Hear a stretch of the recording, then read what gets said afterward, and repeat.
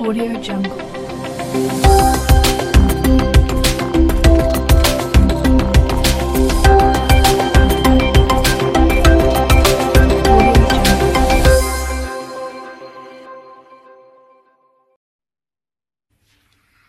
Tonight, COVID hospitalizations nearing record numbers and news on an Omicron targeting vaccine. 1 in 4 hospitals reporting critical staffing shortages as average cases near 700,000 a day. Child cases exploding, more than 500,000 in just the first week of January. And news on Pfizer's Omicron-specific vaccine and when insurance will start covering at-home tests. Also tonight, the U.S. and Russia holding high-stakes talks as Russian troops amass on Ukraine's border. Our Richard Engel inside Ukraine with soldiers bracing for war. And my interview with President Biden's national security advisor, what will the U.S. do if Russia invades Ukraine? The investigation into New York's deadliest fire in decades. The death toll now 17, including 8 children. What started it and how an open door added to the tragedy. Convicted murderer Robert Durst dying in a prison hospital. The Arctic blast of cold and up to 2 feet of snow. Al Roker is here. The amazing medical breakthrough, the first successful pig-to-human heart transplant. And dramatic body cam. Officers pulling a pilot out of a crashed plane seconds before it's hit by a train. This is NBC Nightly News with Lester Holt. Good evening. The numbers remain staggering tonight, stretching our patience and our capacity to fix all that COVID has broken. From the millions forced to isolate at home to the emergency rooms and ICUs desperately short on staff, but filled with the sick, including the very young. We've learned that over the last week, more than 580,000 child COVID cases were recorded, tripling the number of cases 2 weeks prior. The weekly average number of new COVID cases overall is close to 700,000. The good news is the number of deaths has been stable, but the strain and stress on our hospital system remains critical as more breakthrough infections happen, with timely testing remaining a problem. Also tonight, we have an update on an Omicron-fighting vaccine that's in the works. But first, Miguel Almaguer with late details. All right, big stick. Tonight, a new vaccine that specifically targets Omicron may be just months away. But as new COVID cases explode, our nation is likely just weeks from reaching Omicron's devastating peak. With nearly every state now a hotspot, the U.S. is closing in on 700,000 new cases a day, nearly triple last year's surge.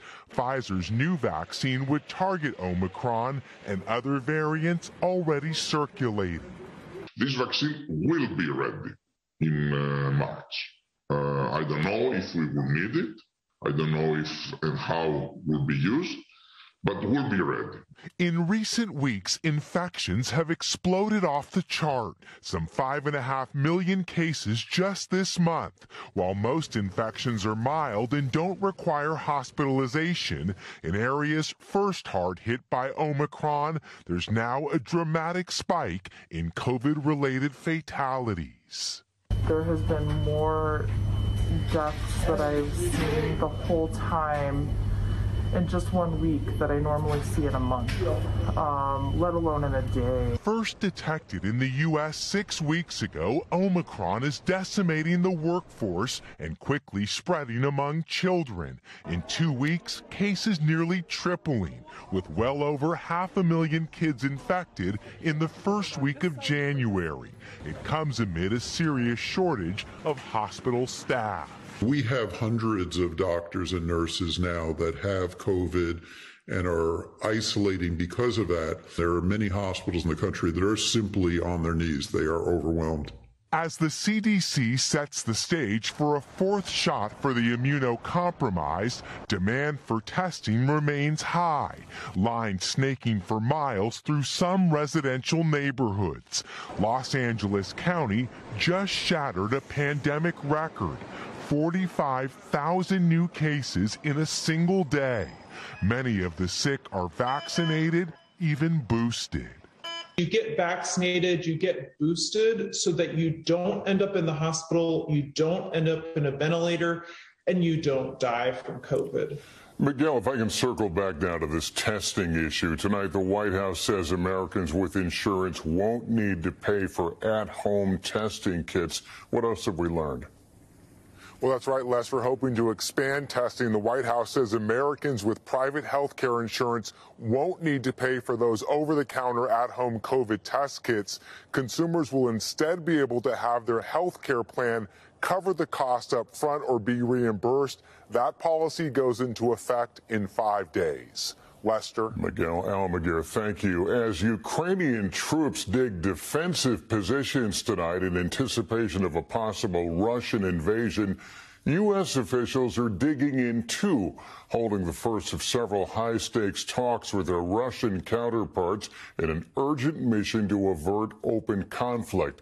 In a moment, some of my interview with the White House National Security Advisor, Jake Sullivan, but first to the front lines where we start with Richard Engel. You can see how confident Ukrainians are in diplomacy with Russia with every scrape and swing of their shovels. Today, troops are digging new defensive trenches in the frozen ground close to Russian forces. Ukrainian troops are preparing for the worst because they worry that Russia is not negotiating in good faith and is just going through the motions of diplomacy so it can say it gave peace a chance and then invade anyway. In Geneva today, senior American and Russian diplomats met for nearly 8 hours. Thank you, everyone. No breakthroughs. Though Russia's lead diplomat today insisted it has no plans to invade, he added a warning. After every mistake, every miscalculation with respect to what should be done in Euro-Atlantics, security of countries to the west of Russia suffers. Russia has more than 100,000 troops positioned near Ukraine's borders. It is demanding Ukraine never be allowed to join NATO and that NATO shrink back to what it was in 1997, dismantling much of the alliance's presence across Eastern Europe and the Baltics. U.S. officials say it's such an unrealistic demand, they worry Vladimir Putin is building a case for the talks to fail, creating a pretext to invade Ukraine. At the front, soldiers told us they'll stand their ground as long as they can. Oleski says we all want to return to our families, but this is our land, and we'll defend it. Troops here told us they hope Putin is bluffing, but they're not counting on diplomacy, suspecting it may be just a trick. The only good news out of today's deadlock is that the U.S., Russia, and NATO have all agreed to keep talking, with more negotiations later this week.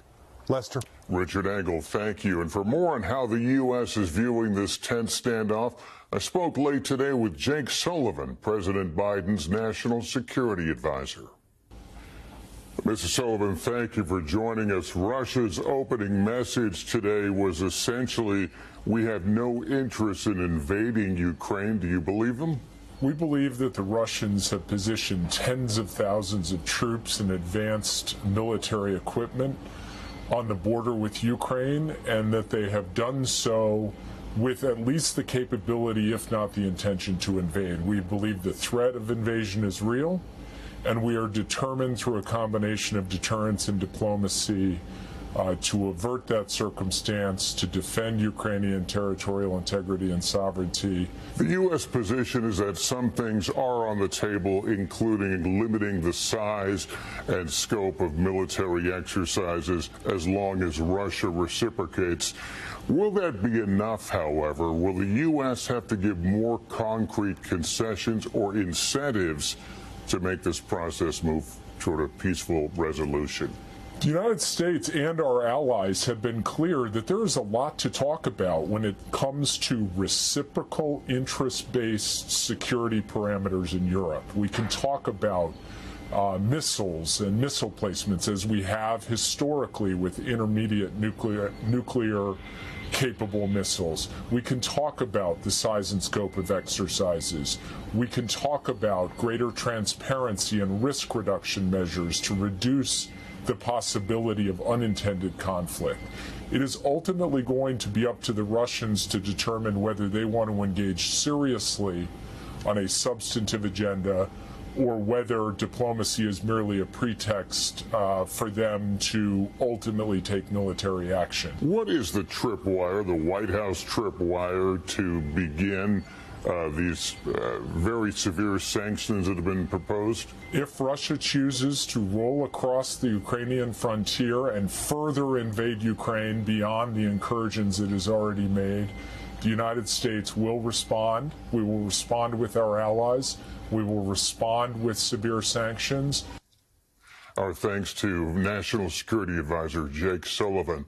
Here in New York tonight, doctors are trying to save the lives of people critically injured in that devastating apartment fire, one of the deadliest in recent memory. And there are new questions about how the smoke spread. Here's Gabe Gutierrez. Tonight, new images of the charred apartment where the deadly fire started. All that's left after the inferno tore through this Bronx high-rise Sunday. This is an unspeakable tragedy. Authorities today lowered the death toll from 19 to 17, including 8 children. In the chaos, with dozens of injured rushed to 7 hospitals, some of the victims were double counted. Several are still in critical condition. The smoke was so terrible. I had to break out the air conditioner, the window for us to get. Tysina Jacobs lived on the 15th floor. I dropped on my knees and started to pray to God and ask God, please help us. Help us. Authorities say the 5-alarm fire was sparked by a space heater, and the door to that unit somehow did not close. The damage inside now seen in the new images published by DailyMail.com. The smoke traveled throughout the building. A spokesperson for the building's owner says that all doors in the building are self-closing to help contain smoke, and that apartment was last checked in July. How much smoke was there? Oh my God, you can imagine. A lot of smoke. The building's owner also says the smoke alarms did work, but residents would sometimes smoke in the stairwells, which would set them off. This survivor told us they went off so often, residents ignored them. That happened. It's normally in the building. The Consumer Product Safety Commission estimates that portable heaters are involved in about 1,700 fires per year, resulting in about 80 deaths. This tragedy is not going to define us. It is going to show our resiliency. The fire commissioner says it was the smoke, not the flames, that proved deadly here, and that usually in a fireproof high-rise building, it's safer to stay in your apartment than to try and get down the stairs, Lester. Convicted killer Robert Durst has died. The wealthy New York real estate heir was serving a life sentence after he was convicted in September of murdering his longtime friend Susan Berman. Durst was also suspected of killing his wife Kathleen, who vanished in 1982, and a neighbor who was shot at Durst's apartment in 2001. Robert Durst was 78. Coming up, the dangerous cold wave gripping much of the country. Al Roker tells us where and for how long. An Arctic blast is bringing the coldest temperatures in years to parts of the country. Al Roker is tracking it. What are you watching, my friend? Well, we are watching this big Arctic blast that's coming down. It is sub-freezing temperatures. The jet stream has dipped down to the south. And so these are the coldest temperatures we've seen in 3 years in parts of the Northeast. And in fact, overnight lows, we're going to be looking at wind chills of 2 in Pittsburgh, -1 in New York City, 10 in D.C., -9 in Chicago. The good news is this is very short-lived. So by the end of this week, we'll see temperatures moderating a bit. 41 in New York City, 46 in Washington, D.C., 36 in Chicago. We've also got wind chills to talk about and lake effect snow. This is a big band of lake effect snow coming across. It's going to bring some areas another 5 to 8 inches of snow on top of what's already fallen, Lester. We're talking 2 inches of snow per hour between Watertown and Syracuse. Looks like winter's greatest hits. All right, yeah. Al, thanks very much. We've got an incredible medical breakthrough to tell you about this evening, the first ever pig-to-human heart transplant. Surgeons at the University of Maryland Medical Center in Baltimore announcing they placed a heart from a genetically modified pig into a 57-year-old man on Friday. The patient is said to be doing well. And up next, China's extreme measures to control COVID just before the Olympics. As this country struggles to contain the latest COVID explosion, we take a look tonight at the extreme measures China is taking in some cities just over 3 weeks before the Beijing Olympics. Janice Mackey-Frayer is there. Tonight, all 14 million people in Tianjin being tested for the coronavirus. The city in partial lockdown after the first local cases of the Omicron variant were found here. 75,000 people quarantined. The worry that it'll get worse. Because of the transmissibility of it. So, yeah, I do think people are alarmed and anxious, all hoping for that negative test result. The cluster in Tianjin is small compared to most cities in the world, but it's only 70 miles from Beijing, which is now on high alert with less than a month before the Winter Olympics. With COVID concerns running high here, Olympics venues in all areas around them have been completely sealed off. It's China's biggest COVID crisis since the first outbreak in Wuhan. In the city of Xi'an, millions have been confined to their homes because of 1,900 cases. They're locked down, relying on food drops and pleading online for help.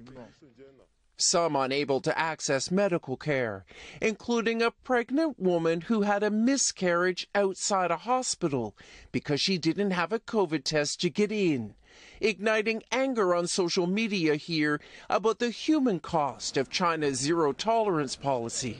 In the coming months, it will be crucial, that for China in terms of the effectiveness of this strategy. For Beijing's Olympics, thousands of athletes and officials will go directly into a tightly enforced bubble. If they can pull it off, it'll be an amazing Olympics. But with the variant already spreading quickly in other countries, there is a race here to contain it before the games begin. Janice Mackey-Frayer, NBC News, Beijing. And up next for us tonight, the heroes of that incredible rescue on the tracks, how they got a pilot out alive. Finally tonight on any day, a plane crash by itself is dramatic enough. But as Gotti Schwartz tells us, that's where this story of heroism begins. In the history of high-stakes rescues, this train versus plane chain of events is a heart-pounder. Now, the odds of what you just saw might be too incredible to believe if it wasn't captured by several vantage points. A pilot stuck in a cockpit after crash landing on train tracks, while in the distance, a terrible sound. LAPD's police body cam footage showing the true heroism 4 seconds before impact. Go, go, go, go, go! The Metro commuter train obliterating the small plane, sending debris flying. And all of a sudden, the bells and whistles and lights started flashing. I just thought, no, this can't be happening. And I look down the tracks and I see this train with 3 huge white lights coming right at us. Tonight, the pilot is recovering in the hospital. The officers who saved him say to call him lucky is an understatement, especially when you consider how close they were when the plane went down. So this over here, this is your police station. And then we got planes landing over here. This is the intersection where it happened? That's right. This is right where it happened. I think this guy's a very lucky man. Not only was it right by the police station, I think he cheated death twice in about 10 minutes. And I think he should buy a lottery ticket. All of it coming together in those final critical seconds when those officers transformed into the literal hands of fate. Gotti Schwartz, NBC News, Los Angeles. I want to know his lottery numbers. Amazing. That's Nightly News for this Monday. Thank you for watching, everyone. I'm Lester Holt. Please take care of yourself and each other. Good night.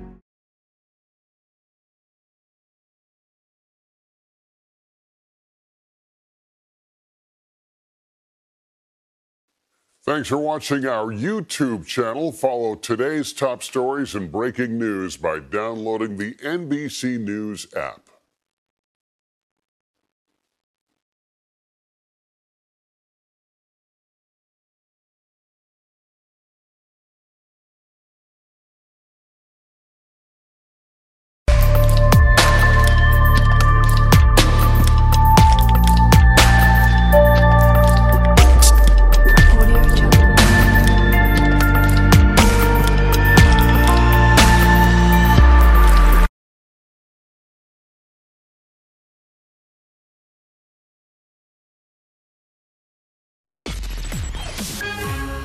From the heart of where innovation, money, and power collide, in Silicon Valley and beyond, this is Bloomberg Technology with Emily Chang.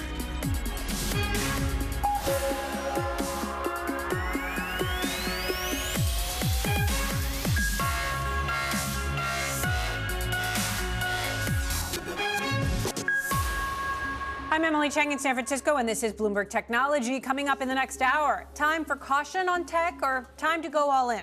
Longtime tech analyst Mark Mahaney tells us which way he thinks the roller coaster is heading. Plus, the U.S. Supreme Court's conservative justices skeptical about President Biden's push to get more people vaccinated, even as Omicron continues to spread. We will have the latest. And how the tech industry's attempt to simplify the process of selling a house ended up creating a secret pipeline for big investors to snatch properties away from middle-class buyers. We'll get to all of that in a moment, but first, the U.S. starting the new year with a disappointing jobs report, adding far fewer than expected. Unemployment did drop below 4%, though, and wages rose slightly, meaning the economy is getting back to normal, and the focus now is on inflation. It is a confusing report. I'm not quite sure if it's a complete all clear here. This report suggests that the economy has normalized to a great extent. There's nothing in the report that will change what the Fed signaled. All of the signals are that the labor market is tightening. The job market is normalized to a great extent. We're still moving along around a full employment dynamic. That should, all else equal, means that the Fed should normalize its monetary policy. The Fed cannot escape the inflation issue. It's all about inflation, which is really getting the Fed nervous. The presumption is absolutely they hike. They're going to chase this thing, and they're going to hike pretty aggressively. 3-4 rate hikes on the table. The March rate hike is definitely a go. The reaction of our guests on Bloomberg Television throughout the day. Let's see how markets reacted and tech stocks taking another hit. Ed, take it away.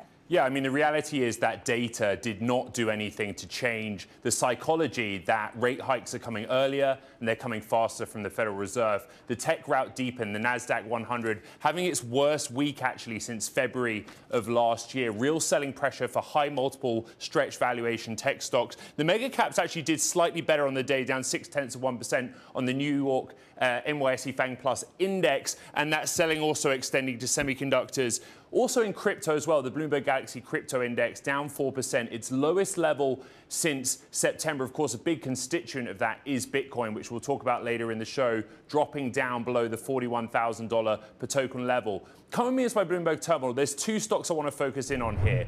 Alphabet, the Google parent, and Microsoft, they both had their worst week since March 2020, Emily. In other words, their worst week since prior to the pandemic really taking hold here in the United States. But you have to remember, these are two stocks that really were outperformers in the context of mega caps in 2021. But as yields have come up and that narrative around the Fed has gained traction, there has been some selling pressure there. One winner of the week, Emily, can you guess? Meme stocks. Meme stocks. Any surprise there? This all started around reports on GameStop moving into NFTs and crypto. The stock up 7% Friday. AMC, which has also already disclosed, its ambitions for activity in the crypto space, following suit.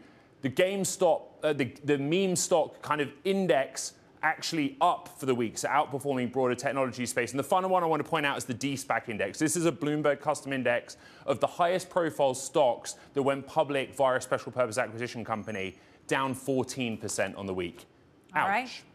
Ed, ouch indeed. Thank you. I want to stick with tech investing and the outlook for 2022 with Evercore's Mark Mahaney. His firm out with new research saying now is the time for caution and taking a muted stance on high-growth tech stocks. Mark, back with us now. Mark, good to have you back. So is this the year the tech bubble pops? Well, at least for the high multiple stakes stocks, as Ed was just pointing out, here's the quick quip on what we've seen so far year to date. Stocks with price to sales multiples of 10x have traded off 10% at least, year to date. I know we only have 5 trading days in the year so far. But yeah, if you have aggressively rising interest rates, and that's really the new thing for tech investors this year. That wasn't the case in either of the last 2, 3, or 4 years. You got rising interest rates. Those high multiple stocks are going to be the hardest to be long with. That's why we're steering. Our top picks are ones that we think there's very reasonable valuation, or there's kind of a reopening catalyst, or there's something really specific in terms of a product catalyst or a business model catalyst for the stock. You have to be more selective this year than most. Now, we saw rising rates in March and October of last year. Both times, tech stocks sold off, but then picked back up again. Is this just another mini dip, or is this more long-term? Oh, I don't know, Emily. That's the honest answer. You're asking the right question. We know that we're going to have 3 or 4 hikes. We quote unquote know that we're going to have those hikes. It's just this is going to be. We haven't had any hikes yet. We are going to have more. We're going to have more hikes, therefore, than we've had in the last couple of years. And just for high multiple stocks, the reason why it matters is so much of the value in those stocks is kind of in the out years. And so if rates rise, you have to discount back those earnings 5 and 10 years out. You discount them at a higher level, they're worth less. And so that's the challenge if you have a high multiple stock where most of the earnings are in the out years, and usually those are the same things. The companies that are generating a lot of earnings this year, right here, right now, they trade at much lower, much more reasonable multiples, whether that's a Microsoft, an Apple, a Google, or a Facebook. You mentioned Microsoft and Google, Microsoft and Alphabet having their worst week since the start of the pandemic, but you've got high price targets and outperforms on both. Why? Yeah, well, our top picks here, just to be clear about this, Amazon, Facebook, and Uber. So I'll go with Facebook. There's 2 major fixes, I think, or there are two problems that I think they can, quote unquote, fix this year. First, one of the big issues on this stock isn't high interest rates. It's IDFA, or the Apple privacy changes. If Facebook can fix that and come up with a successor, what we call a son of or a daughter of IDFA, a child of IDFA, a marketing solution that marketers can use that's got attribution that's almost as good as what you had prior to the Apple policy changes, I think you'll see advertising money come back quickly to Facebook. The other one is I think they can address part of this ESG discount that Facebook has faced because of the Facebook files last year. And if they can start addressing some of that, at least some of that gap, some of that discount can be narrowed. So that's one of the reasons why I like Facebook for this year. But what about Microsoft and Google then, given that they've had such a rough week? Yeah, I'll punt on Microsoft, but on Google, Google I like as a stock. Fabulous year last. I just think there's less upside. I'm trying to find stocks that are more dislocated. I don't find Google right now particularly dislocated. I think there's just more upside on names that have had challenges this last year. That's where Amazon, Uber, and Facebook fall in. Google's fine as a long-term stock, just less upside after phenomenal performance last year. And what about Twitter? New leadership, and still the stock just hasn't recovered for years. It hasn't, and I think the major problem here has been lack of successful product innovation at the company. They have not been able to consistently and successfully ship new product, new features to both consumers and to advertisers, and particularly on the advertiser side. And maybe that'll change under current management, but I think we should all be skeptical until we really see evidence of that. That's always been the issue, I think, for Twitter, frankly, for the last 5 years. I don't know why they've had the problems. I assume it's personnel, the people running the company, and maybe having a part-time CEO. I don't think that's a bad explanation for why they've had product development problems, but they have, and that's why the stock hasn't worked. All right, looking out then, what does the shape of the COVID recovery look like to you? Oh, I don't know. Hopefully it is a recovery. Exactly. Hopefully it's a recovery. All I would say is my guess is as good as yours on that. I hope there's a recovery, but I will say if there is a recovery, the name I like most in the coverage group that I have is the company with the most upside, and that's Uber. We still have they're still 40% below pre-COVID levels. So, we all need to be commuting once again back to work, and we need to do these business trips again. And that may not happen fully this year, probably won't, but I don't know. But if it does happen, the best recovery name is either travel names or the ride-sharing names. It's just that the travel names have already re-rated. They're already trading as if COVID is over, where you don't have that with the ride-sharing names. I call it a trough multiple stock on not really trough earnings, but on depressed earnings. So I think there's the most upside in a name like Uber if we really do move beyond COVID this year. Interesting. What about regulatory risks for Uber and for some of these big tech names that we're talking about? I mean, obviously regulation has been looming for a long time. Does that crescendo this year or not? Well, one thing very specific on Uber. Back in 2020, you'll remember Prop 22 passed here in California. Major positive catalyst for Uber. In the middle of 2021, that was reversed by a federal judge. I think it was a federal or state judge. That decision comes up for renewal, for review next month. So it's possible that reversal will itself be reversed. So it's starting to get complicated. But anyway, there's the potential here for a positive catalyst because my guess is that it's going to be hard not for Prop 22 to become the law of the land, given how overwhelmingly that was voted for. And then in terms of the big tech regulation, I think that's just going to be an overhang. That's a permanent overhang on these names. And at the very least, you're going to find one of those growth arrows that these companies need, or they've used a lot in the past, large-scale acquisitions. It's just off the table. So at some level, we should have slightly diminished growth outlooks for all of the major tech companies because big acquisitions no longer going to be allowed. All right, Mark Mahaney, Uber, interesting. We'll be watching in 2022. Mark, always good to have you. Thank you, Evercore ISI. Well, the controversial social media app that helped fuel last year's meme stock frenzy, Reddit, is said to be going public as early as March. Sources say the company is working with Morgan Stanley and Goldman Sachs on the IPO, which could value Reddit at as much as $15 billion. The company was valued at $10 billion by investors in a funding round last summer. Coming up, the fight over vaccine mandates. Citibank telling employees no vaccine, no job, while the Supreme Court is casting doubt on whether 80 million workers are actually required to take the shot. That's all next. This is Bloomberg.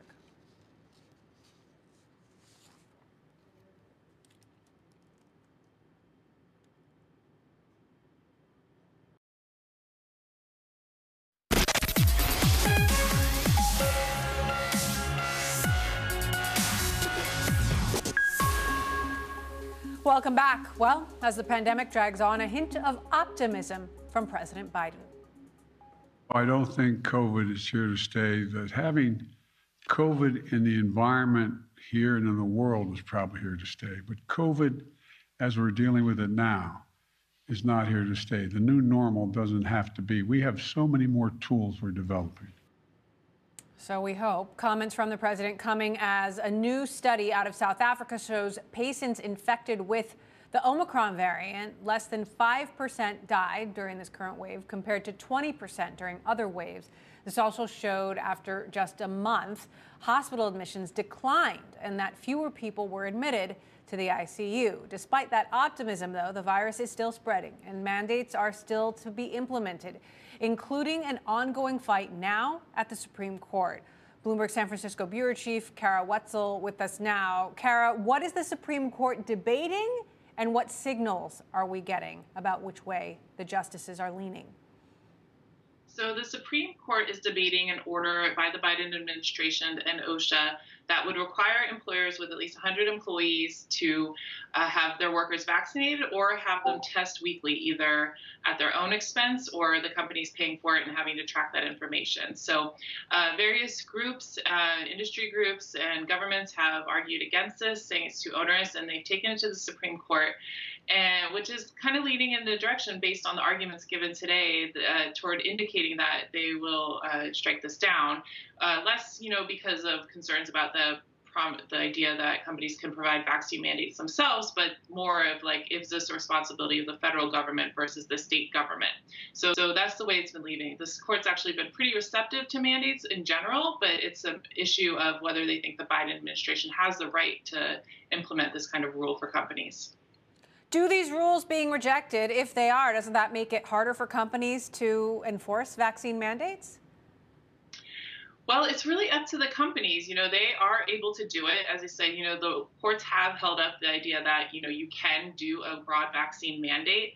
As of now, though, it looks like a lot of companies have been waiting to see how this all plays out, because it's been, thrown into legal questions since it was announced several months ago. They were supposed to take effect Monday, and a lot of companies have just been in wait and see mode. One study said about 30% of companies said they'll only do a mandate if the OSHA rules go through. So that will be a big question mark. In some ways, it's better for companies to have the cover and saying we have to do this because the government is telling us to do it. And now, they'll have to be left to navigate that on their own as if they want to do it or not. Citigroup, meantime, making it a strict requirement that you got to be vaccinated. Why are we looking at that vaccine mandate in particular? Citigroup has one of the strictest mandates on Wall Street, saying that if you aren't, can't show proof of vaccination or get an exemption, you're out of a job. This is notable because, few companies have actually gone that far. More companies have said you may have to be vaccinated to go into the office. Notably, you've had companies like United and Tyson Foods say, have the no vaccine, no job mandate. But Citigroup is the biggest among the banks to go ahead and do so. And it's really, an example of a sprawling company. It's got, not just bankers in Manhattan. It has workers at local branches across the country. It has back office workers in places like Florida and Texas, where there might be a little bit more vaccine hesitance. So it's really a marker of, a broad, big U.S. company coming out and saying that you have to comply with this rule. And so far, they say more than 90% have their first deadline's approaching next week. And so it'll be interesting to see the type of compliance they have and what sort of pushback there is. All right, Kara Wetzel, thank you for those updates. Lots to continue to follow. Later on, we're going to talk with a former teacher and the co-founder of Reach Capital about the school closure debate and what it means for EdTech. Taking a look at some other news, the biggest annual video game expo in the U.S. has now been canceled. E3 called off the conference 5 months in advance, ahead of its normally scheduled time in June, citing COVID concerns. The Entertainment Software Association, which organizes the conference, didn't say whether it'll hold an online event this year or not. And GameStop is jumping on the NFT bandwagon. Bloomberg has learned its plans to launch a marketplace as well as a crypto partnership by the end of the year. Over the last few months, GameStop has hired about 24 people to focus on crypto. This as the company looks more to digital sales rather than its stores. And coming up, we're going to take a look at the home flipping business, in particular, how the likes of Zillow and Opendoor are flipping properties to some of the biggest names in global finance and what that means for average home buyers. Next. And as we head to break, I want to take a look at Sonos shares jumping the start of Friday trade. This following a ruling by the U.S. International Trade Commission that Google must stop importing phones, smart home devices, and laptops that are using Sonos patented inventions without permission.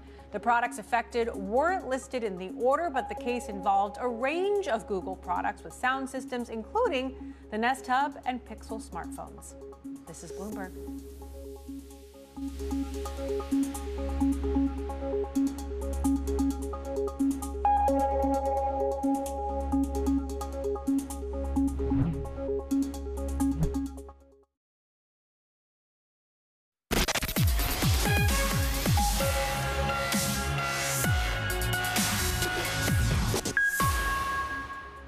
Much has been said about Zillow shutting down its home flipping operation last year, but with the company's efforts to sell off its inventory of thousands of homes, this has highlighted a little noticed truth about the business called iBuying.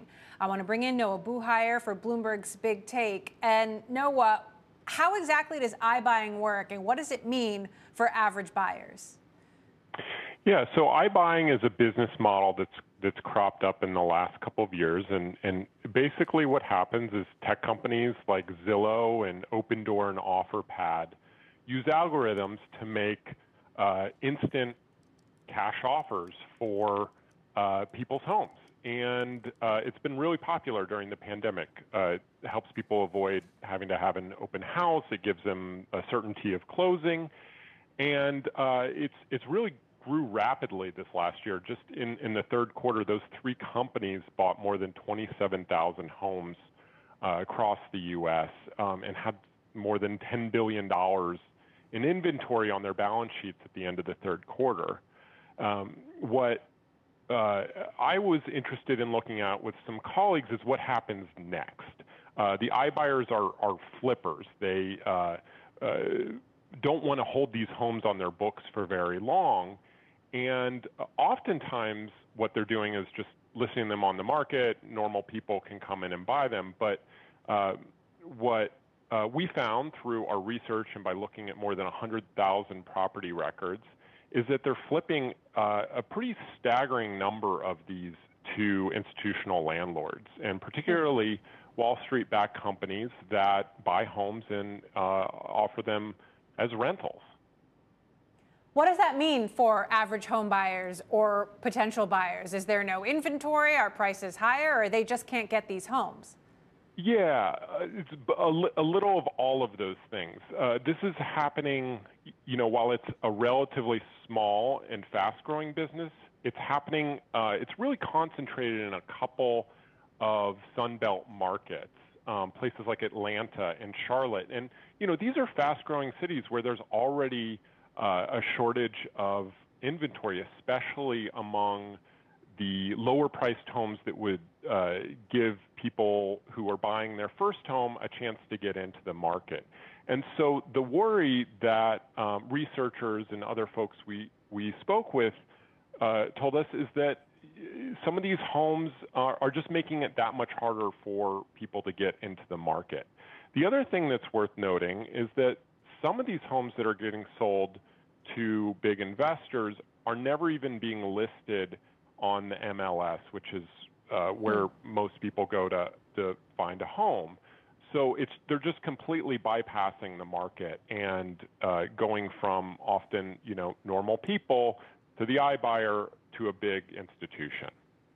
Is there a place to lay blame here? Is it Zillow? Is it Opendoor or OfferPad or something else?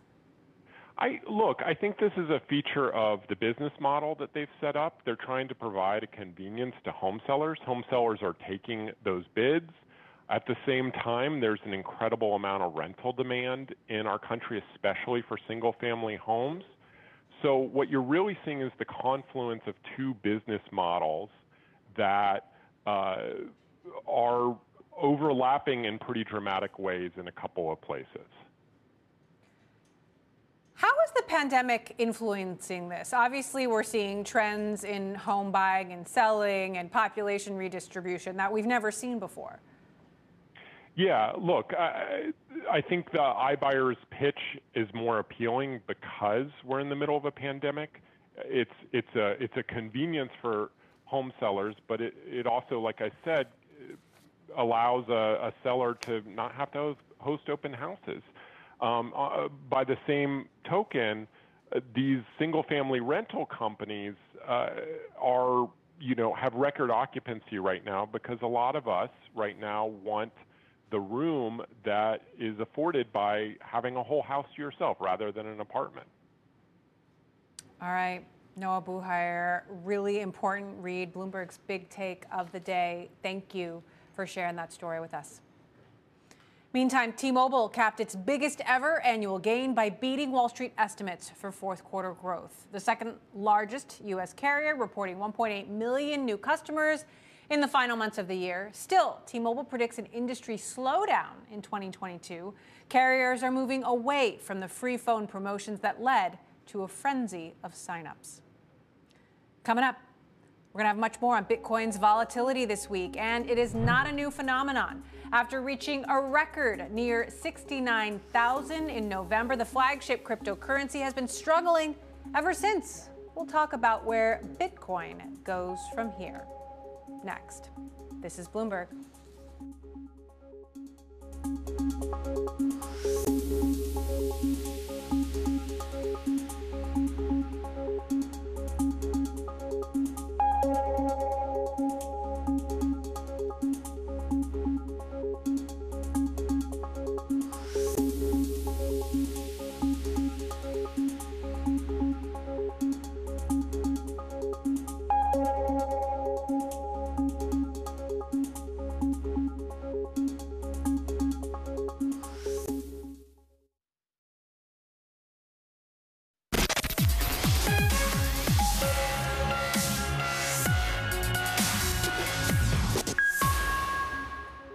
Welcome back to Bloomberg Technology. I'm Emily Chang in San Francisco. Let's get back to financial markets and take a look at what's going viral. Bitcoin has been trending on and off all week and earlier dipped below 41,000. Our Ed Ludlow here with the latest. Ed, yeah, so Bitcoin's been under pressure. Has the winter already started? Yeah, Bitcoin's under pressure, right? The first sort of week of trading in January, we're down, we dipped below 41,000. What's everyone talking about on Twitter?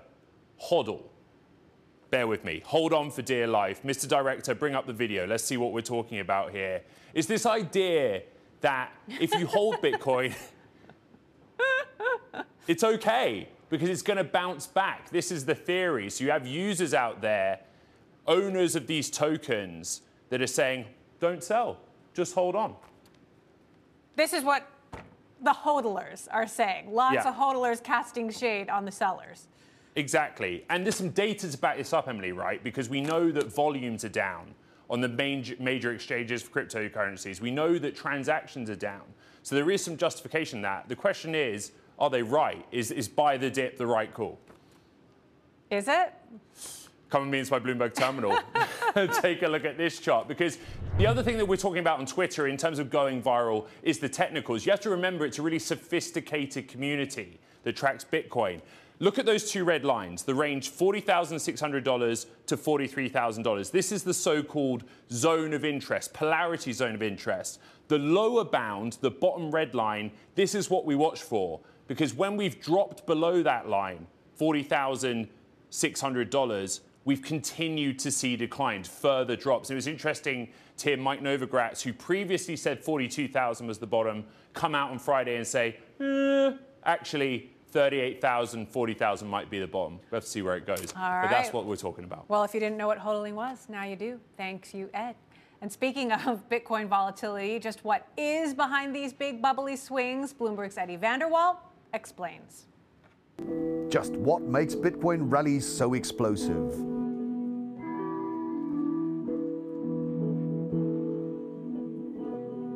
When Bitcoin goes up, it goes up like a rocket.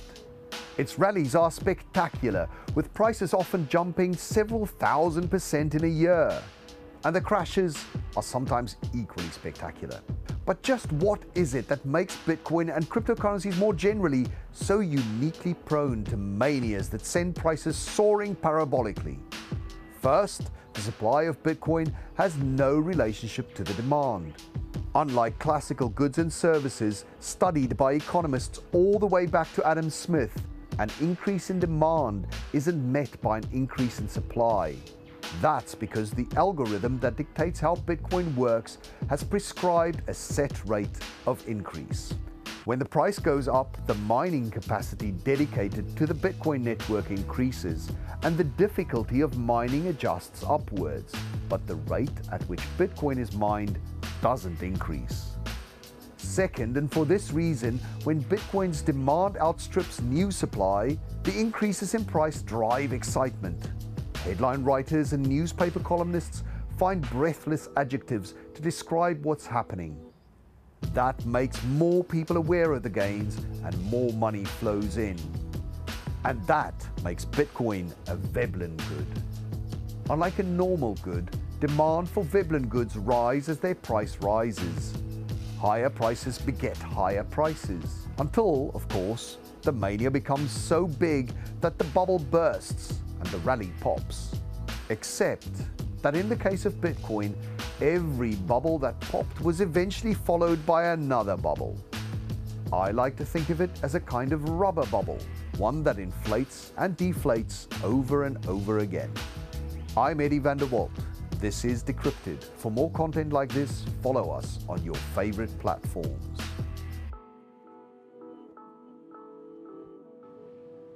Love some Eddie van der Walt. Thank you, Eddie.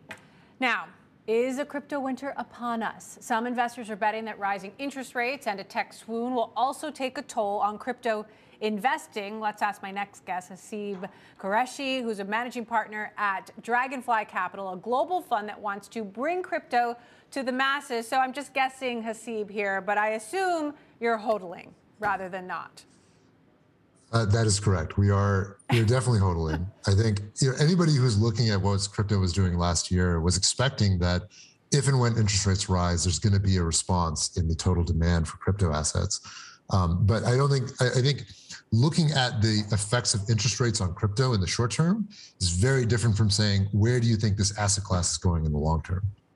Okay, so are we in for a winter that's just going to last a few months or a few years? Well, look, if anybody knew in advance when winter was going to come or not going to come, then they'd be a lot richer than I am, unfortunately.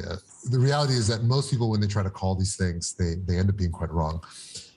There are some things that are really overhyped right now in the market, and there are some narratives that really need to prove themselves before they can really be taken, before they can justify the valuations that they have today. But it's very clear that there have been a lot of secular trends, most of which have been accelerated by COVID over the last 2 years, that crypto is really tapping into. And the hordes of institutional investors that have started to buy crypto over the last couple of years, most of them are not going to go away just because the price has come down, 15, 20% from the highs. Overall, within growth assets as a category, we've seen a broad pullback over the last 6 months, right? It's happened in traditional equities. And now that institutional investors both have exposure to traditional equities and to crypto, overall, when interest rates rise, there's a decreased demand for growth assets. And because people want to move into safer assets because they pay more. And that's what we're seeing right now happening in crypto. But it's a far cry from saying that, okay, well, it's all over. It's definitely not all over. But it's just that the pricing of crypto is naturally associated with the pricing of other risk assets. Meantime, we're expecting rates to rise, potentially. That's impacting big tech. We're also expecting more regulation. Bloomberg reporting that the Biden administration might require crypto companies to report customer data to the IRS. How do you think that's going to impact the broader market? I mean, in general, the regulation that we see coming to crypto is mostly what we expected, right? I don't think anybody who's in this space very long was expecting that it's going to be the Wild West forever. What I'm much more concerned about is not the kind of gradual march of, okay, there's a tighter integration between exchanges and the IRS, and people who are trading on centralized exchanges need to report their taxes. Like, of course, that's going to happen. The real question I think that is on my mind is, are we going to see any sudden changes in that regulatory story that are unanticipated? right? So, Gensler at the SEC, he's been banging this drum for a while that he feels that, crypto and DeFi on the whole is, illegitimate and or, everything in crypto is potentially a security. Now, clearly many people don't agree with him. Even people within the administration don't agree with him. And certainly a lot of people in Congress who ultimately are very likely going to be the ultimate determiners of how this stuff gets regulated. But if we see a big shift in sentiment, whether it's on the status of many of these tokens, whether it's on the way in which DeFi protocols are going to be regulated, whether it's on the status of stablecoins and whether or not stablecoins can be treated the way they are today with any address anywhere owning a stablecoin. If we see a secular shift in the regulatory approach in the U.S., that's what has me more concerned than the more gradual stuff that you're talking about that I think one way or another was bound to happen eventually as this space became institutionalized. Andreessen Horowitz just raised $9 billion, a huge fundraise. Some of that will go toward crypto. And there does seem to be an oversupply of funds going into the crypto market. Is this sufficient, and are you seeing it drive real innovation? Are you seeing it put towards really potentially useful products? 30 seconds. Yeah, so there's a barbell right now. You're seeing a lot of funds coming into the late stage, sort of growth investing, right? So you're seeing SoftBank, Coatue, Tiger, Andreessen, Paradigm. And that's where a lot of this capital is going, is in the very late stage investments, right? If you're raising a $3 billion plus fund, the only place you can really put it to work is in late stage growth rounds. Dragonfly, we're much more early stage investors, and that's where we do our bread and butter. It's where we make most of our really great investments. And in the early stage, I still see a ton of opportunity. There's so many problems that need to get solved in crypto 2 to 3 years down the road before this stuff really attains mass adoption on the scale of hundreds of millions of users. And that's where I think the opportunity is still very ripe. All right. Haseeb Qureshi, managing partner at Dragonfly Capital. Thank you for joining us. Coming up, emotions boiling over in Chicago. We are standing firm, and we are going to fight to get our kids back in-person learning. This is more than 330,000 children are out of school for a third straight day. The issues facing the public school system, not unique to Chicago. We'll talk to a teacher turned EdTech investor and weigh in on this raging debate. This is Bloomberg.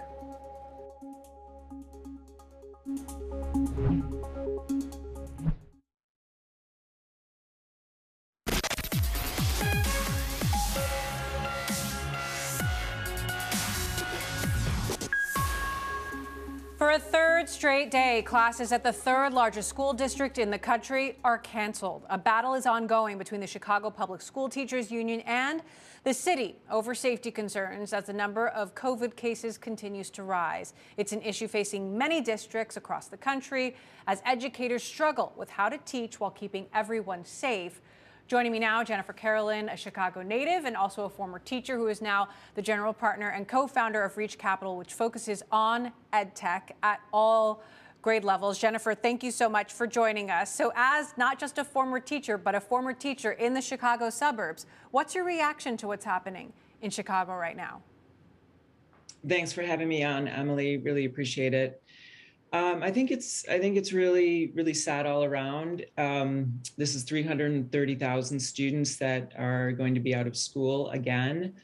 Across the country, there's 5,000 schools are closed due to COVID issues. And this is at a time when the students have suffered a lot already with mental health and unfinished learning and other issues. So it's very challenging. Everyone wants to lay blame somewhere. Parents might blame teachers, teachers might blame the system. Do you see someone to blame? Yeah, I mean, I think I don't. I think it's a lot of people are pointing fingers at the unions right now. I do think that the teachers have a extremely challenging job right now, and it's simply unsustainable. Their jobs right now. So I do feel that the teachers are under just so much pressure. 77% of them are women. They are struggling with their own childcare issues. They're having their own challenges with COVID, and I think that they are not to blame during this time. And what they need right now is our compassion and empathy, not blame. They need our support. So what do we need to do to address first the teacher crisis and then the crisis that involves getting our kids back into in-person school? Sure. So teacher shortages existed long before COVID. The pandemic is really just bringing to the surface these challenges that have existed in the system for a long time. The system has been stressed, and now we're really seeing how it's breaking the system. So over the years, the demands on the teachers have grown to levels that are just cannot continue. So they have very long work days. They are expected to communicate with parents 24/7. Their jobs are basically inflexible. So it's hard for them to even go to the bathroom during the day, much less a doctor's appointment or a dentist appointment. They're underpaid. The average teacher makes $57,000 a year. Substitute teachers about $13 to $15 an hour. So I think that there really needs to be leadership at the state and federal level to get behind our teachers right now, pay them more, to increase their incentives and better their working conditions. So what about the kids and this mental health crisis? It is so scary, and school is, a lifeline for children across the country. Would being in the classroom physically, would it solve all these problems? Well, it's certainly better for the children. We know that the children's mental health has been suffering for a long time, for years before the pandemic. And the pandemic really accelerated the mental health issues of our children, especially our teens. So you may have seen the Surgeon General came out with an advisory about the mental health crisis for our teens. 1 in 3 high school students are experiencing persistent feelings of sadness and hopelessness. I think it's really a time that we need to take a closer look at our children and what types of supports and services that we're providing for them. We know that kids need social interaction. They need to be amongst each other. And some of the research that's coming out about the deleterious impacts of the pandemic on teens, especially high schoolers, is that they suffered from not being amongst each other, not having time to interact with one another. When sports were canceled, activities canceled, that's what has really negatively impacted them. And it's most critical for the students that are most vulnerable, that are from the lowest income neighborhoods. What does this mean for education technology, which Reach Capital has been investing in for a long time, since long before the pandemic? And we were all so grateful for it when the pandemic started. But the skeptics say, virtual learning now, it's just not enough. Yeah, there's no question virtual learning is not where it needs to be. And I experienced that with my 3 kids during the pandemic, and many families were frustrated by the existing solutions out there.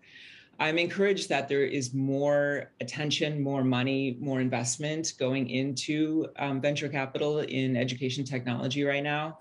And I think that will help create better solutions long term.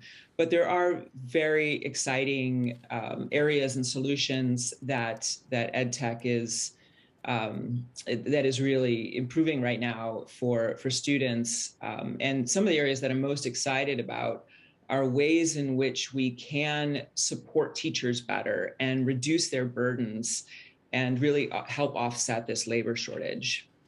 So where are you placing your bets as we look ahead quickly, and knowing that the pandemic is in some way, shape, or form going to drag on? Yeah, so we're investing from preschool, K-12, higher ed, lifelong learning. And some of the areas that I'm most excited about and focused on are things that are aimed at the teacher.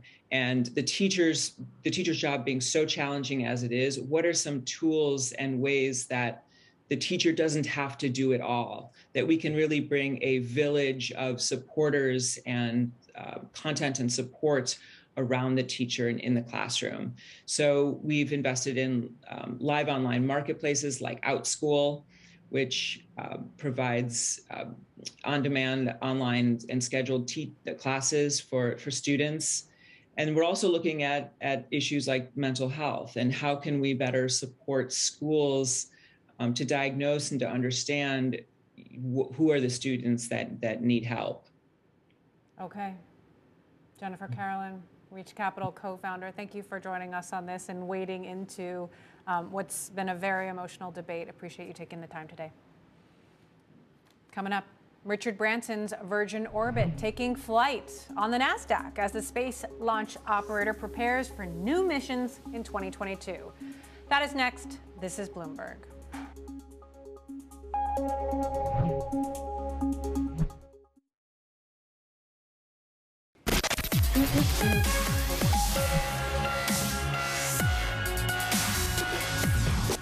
In Virgin Orbit heading skyward, the commercial space launch operator founded by Richard Branson started trading on the NASDAQ after completing a SPAC. It's just one of a number of startups launching low-level satellites.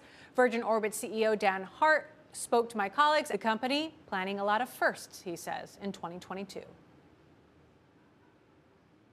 For our company, we pierced the pandemic and drove a new technology into space launch. And what will we have to do? We got to continue to do that. In the last 8 weeks, we penetrated the market more than we ever have. We signed a deal with ANA Airlines for 20 launches out of Japan.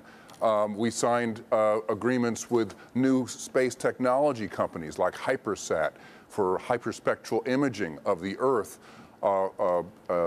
ARCIT, quantum encryption from space, Spire, Boeing, other companies. It's frankly a very exciting time for us. And what we need to do is continue to do that, and that's what we plan to do. We have a rocket that's in Mojave right now being ready for launch. Over the next few days, we'll launch that. We have launches coming behind it. We have the first launch out of the UK coming this year. Our system is unique in that we can launch from pretty much any airport that can handle a 747 across the world. Dan, there are different aspects to space. One is going to be deeper space exploration like Mars, one's the moon, one's space travel, and one is low Earth orbit. And that's satellites that are closer to Earth. And that's really where the fundamental money-making ability is going to be. How big is that addressable market, Dan? Oh, the market for space, is growing. Overall, space is growing to be well over $1 trillion market from about 400 million right now over the next 15 to 20 years. So the forecasts are very strong. Low Earth orbit, small satellites is the strongest part of that growth. And our system is geared towards making sure they can get to the right orbit at any time to maintain the connectivity to their customers, or from the national security point of view, to do critical missions. Dan, is there a plan to evolve the business model beyond launching the rockets, the satellites from below a 747? Is there a different model that you could ultimately end up pursuing here? And as an extension to that question, if not, do you see yourself in a different market, for instance, to SpaceX? So we have reached into very unique markets. I mean, for instance, I mentioned the UK. We can set up shop and give countries the capability to launch from their sovereign shores without them doing much except use an existing airport. There are environmental benefits to it that ground launch doesn't have, as well as flexibility and affordability. So, I mean, there are almost 80 space agencies across the world right now. Only about 10 countries have space launch. That's a huge business opportunity. Additionally, in national security, which is becoming more and more important, I mean, you've read about the Russian anti-satellite test, for instance. We can be available in case a satellite is threatened or damaged and put them up in a moment's notice. And hopefully that disincentivizes aggression in space. Dan, it feels like every company out there is trying to get involved in space to some capacity. Recent Chinese complaint to the UN about a SpaceX Starlink, a near miss with their space station. How crowded is it getting up there, and does that limit the addressable market for you? You know, what's needed in space really, and I think everybody is in agreement on this, is more international collaboration and cooperation and infrastructure so that we can do space traffic management just like we do air traffic management today. Virgin Orbit CEO Dan Hart there. Wall Street Week coming up next. This is Bloomberg.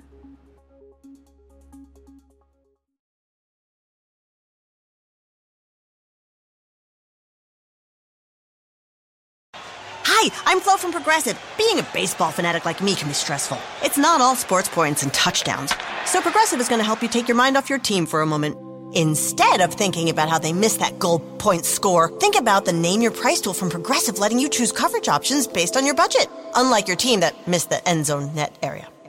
Well, anyway, hope this distraction about Progressive's Name Your Price tool was helpful. It sure kept me from thinking about all those penalty balls. Yay, sports! Progressive Casualty Insurance Company and Affiliates. Price and coverage match limited by state law.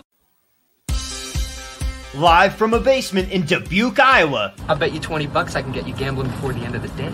30 minutes from the Field of Dreams and 4 hours from the closest professional sports team. It's not a lie if you believe it. On the banks of the Mississippi River. I'm funny how? I mean, funny like I'm a clown, I amuse you? It's the Degenerate Sports Betting Show with Matthew Friedman. That's what I do. I drink and I know things. And now your host, Matthew Friedman. Hello, everyone. I'm Matt Freeman, Matt F. the Oracle. Welcome to the Degenerate Sports Betting Show, brought to you by Bets TV and sponsored by the FTN Network, where you can get all the season-long and daily fantasy and sports betting content your degenerate heart desires, including my fantasy football write-ups and all of my NFL sides, totals, and player props. Although, let's be honest, the football season is over. All right, no more fantasy write-ups for me. This is the greatest Monday in the history of Mondays. But there's still a lot of content you can get at FTN. So use the highly original promo code Friedman for 20% off of your FTN subscription. That is Friedman for 20% off at FTN. Thanks for checking out the show. Subscribe to the Bets TV channel on YouTube and rate, review, and subscribe to the show on your favorite podcast app.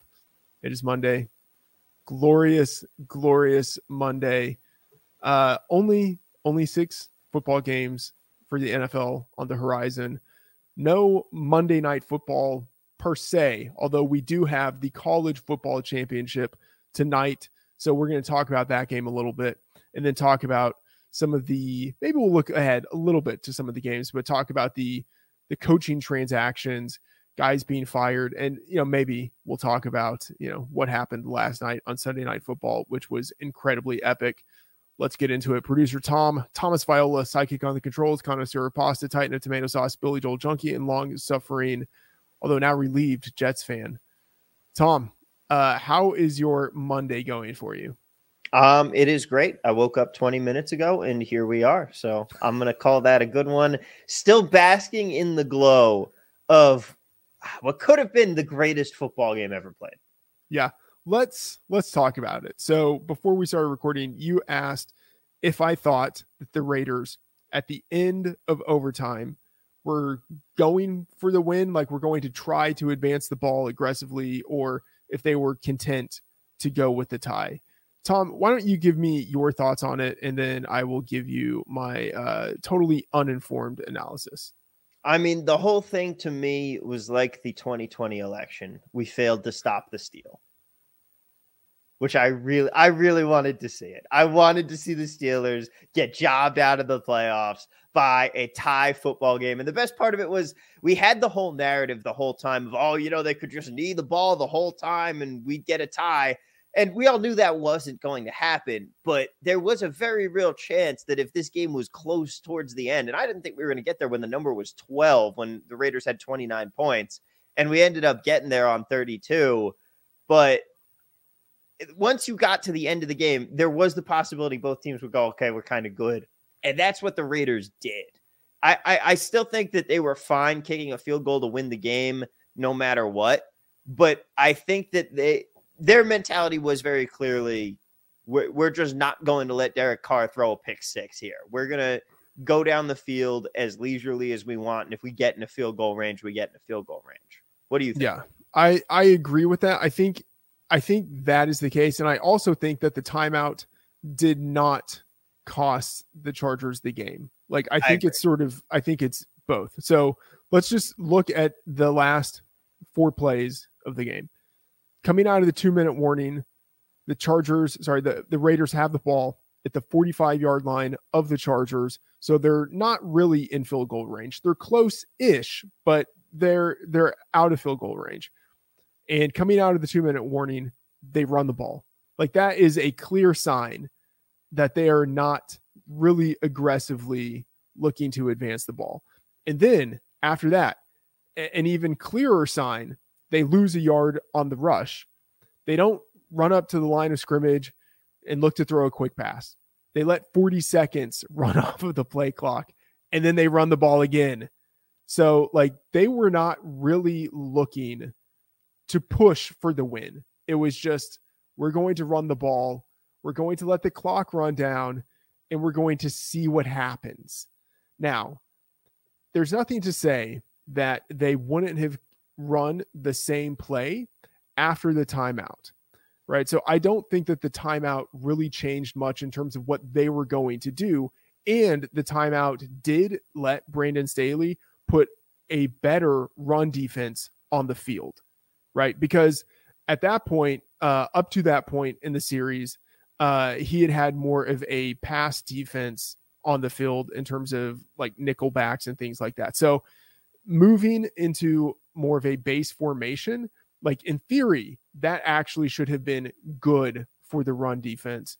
It was just that, I mean, the Raiders had a good running play after that, where Josh Jacobs got 7 yards, more time ran off the clock, and then another timeout.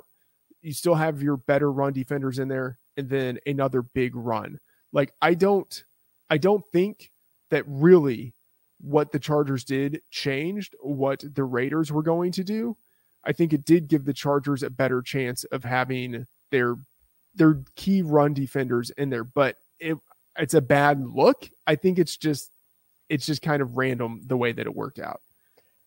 I will say, definitely with timeout gate here, if you look at the play, there's a receiver lined up at the bottom of the screen who has a corner who's playing like 15 yards off of him.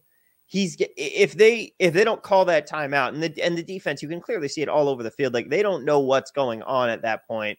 And by the way, embarrassing effort by the Chargers letting them run down the field like that. You were just on the bench for like half an hour because the longest 2-minute drill in history by your offense. Right. And then you come out and you are you have no excuse to be that tired and let the Raiders run all over you that much. But right there, that's a quick pass for at least 5 yards that gets the first down and most likely puts you into field goal range. That timeout was necessary to call to get that defense in order. I fully believe that. Yeah. And let's talk about one quick thing before this. They could have gone for 2 to try to win the game. After that last second touchdown, they could have gone for 2. And Staley has been aggressive on like the analytics front this entire year. This was a moment where he chose not to do what I think a lot of sort of like the analytically inclined coaches might have done. This was like let's get into overtime, and that gives us a sort of clear path to the playoffs. Yeah, because the thing here is, in a vacuum, you should go for 2 there. We saw it not work out for Harbaugh twice this year, but it's still the right call.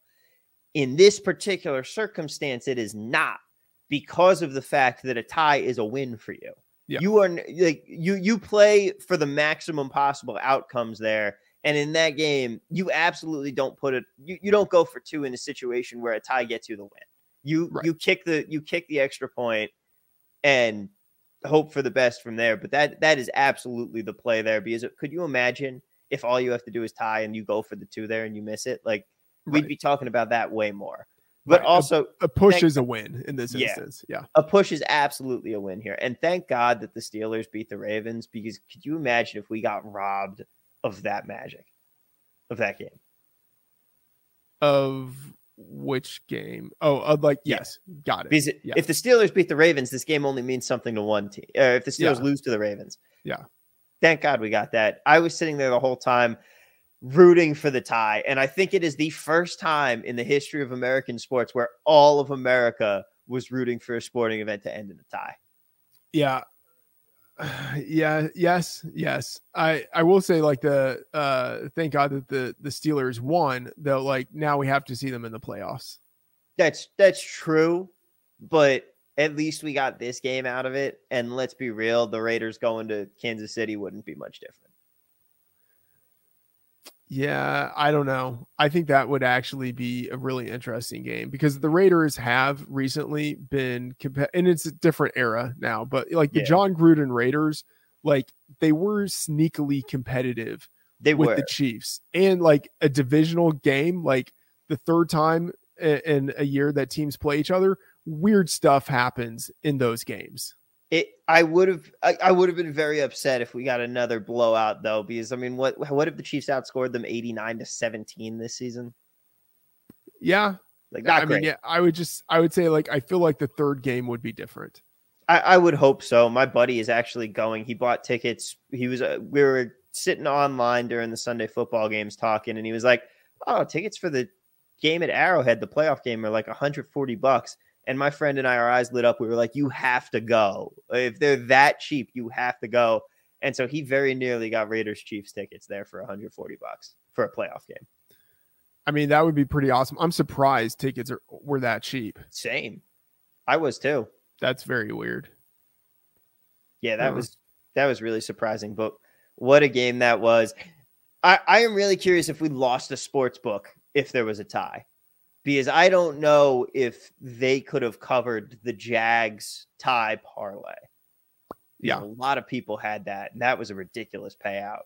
Yeah, that would have been amazing. I would have loved to seen that happen. Like, not like I'm rooting for a sports book to go bankrupt, but come on. Like, that would be an awesome win for the degenerates out there. Yeah, like what would happen if we actually, for the first time ever, bankrupted a book? Because I don't know if they'd be able to cover the losses from that. I do know I was toying with the idea of laying. It got down to minus 1,400 on the no tie, and I was toying with the idea of laying the price. Mm-hmm. Yeah, I mean, that would have been a sweat. That really would have been. You would have hated yourself for sure. Instead, I got to enjoy the best game we've ever seen. Yeah, that's true. All right. Speaking of the best game we've ever seen, let's talk about the national title game tonight for football. Indeed. We've got the Natty here. Georgia is a 3-point favorite in this one over Alabama tonight. The total's at 52.5. I am surprised the number has stayed where it is because you know the public money has been coming in on Bama. The Mattress Mac money is in on Bama. I can confirm that. That's the important money. Yeah. The Mattress Mac money. He's a good guy. I've met him. Uh-huh. He's good folks.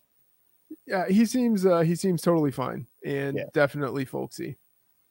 He's completely folksy. The best anecdote from him is that every time he flies into Vegas, he always goes to get a steak at Ellis Island because they have a $5 steak and egg special.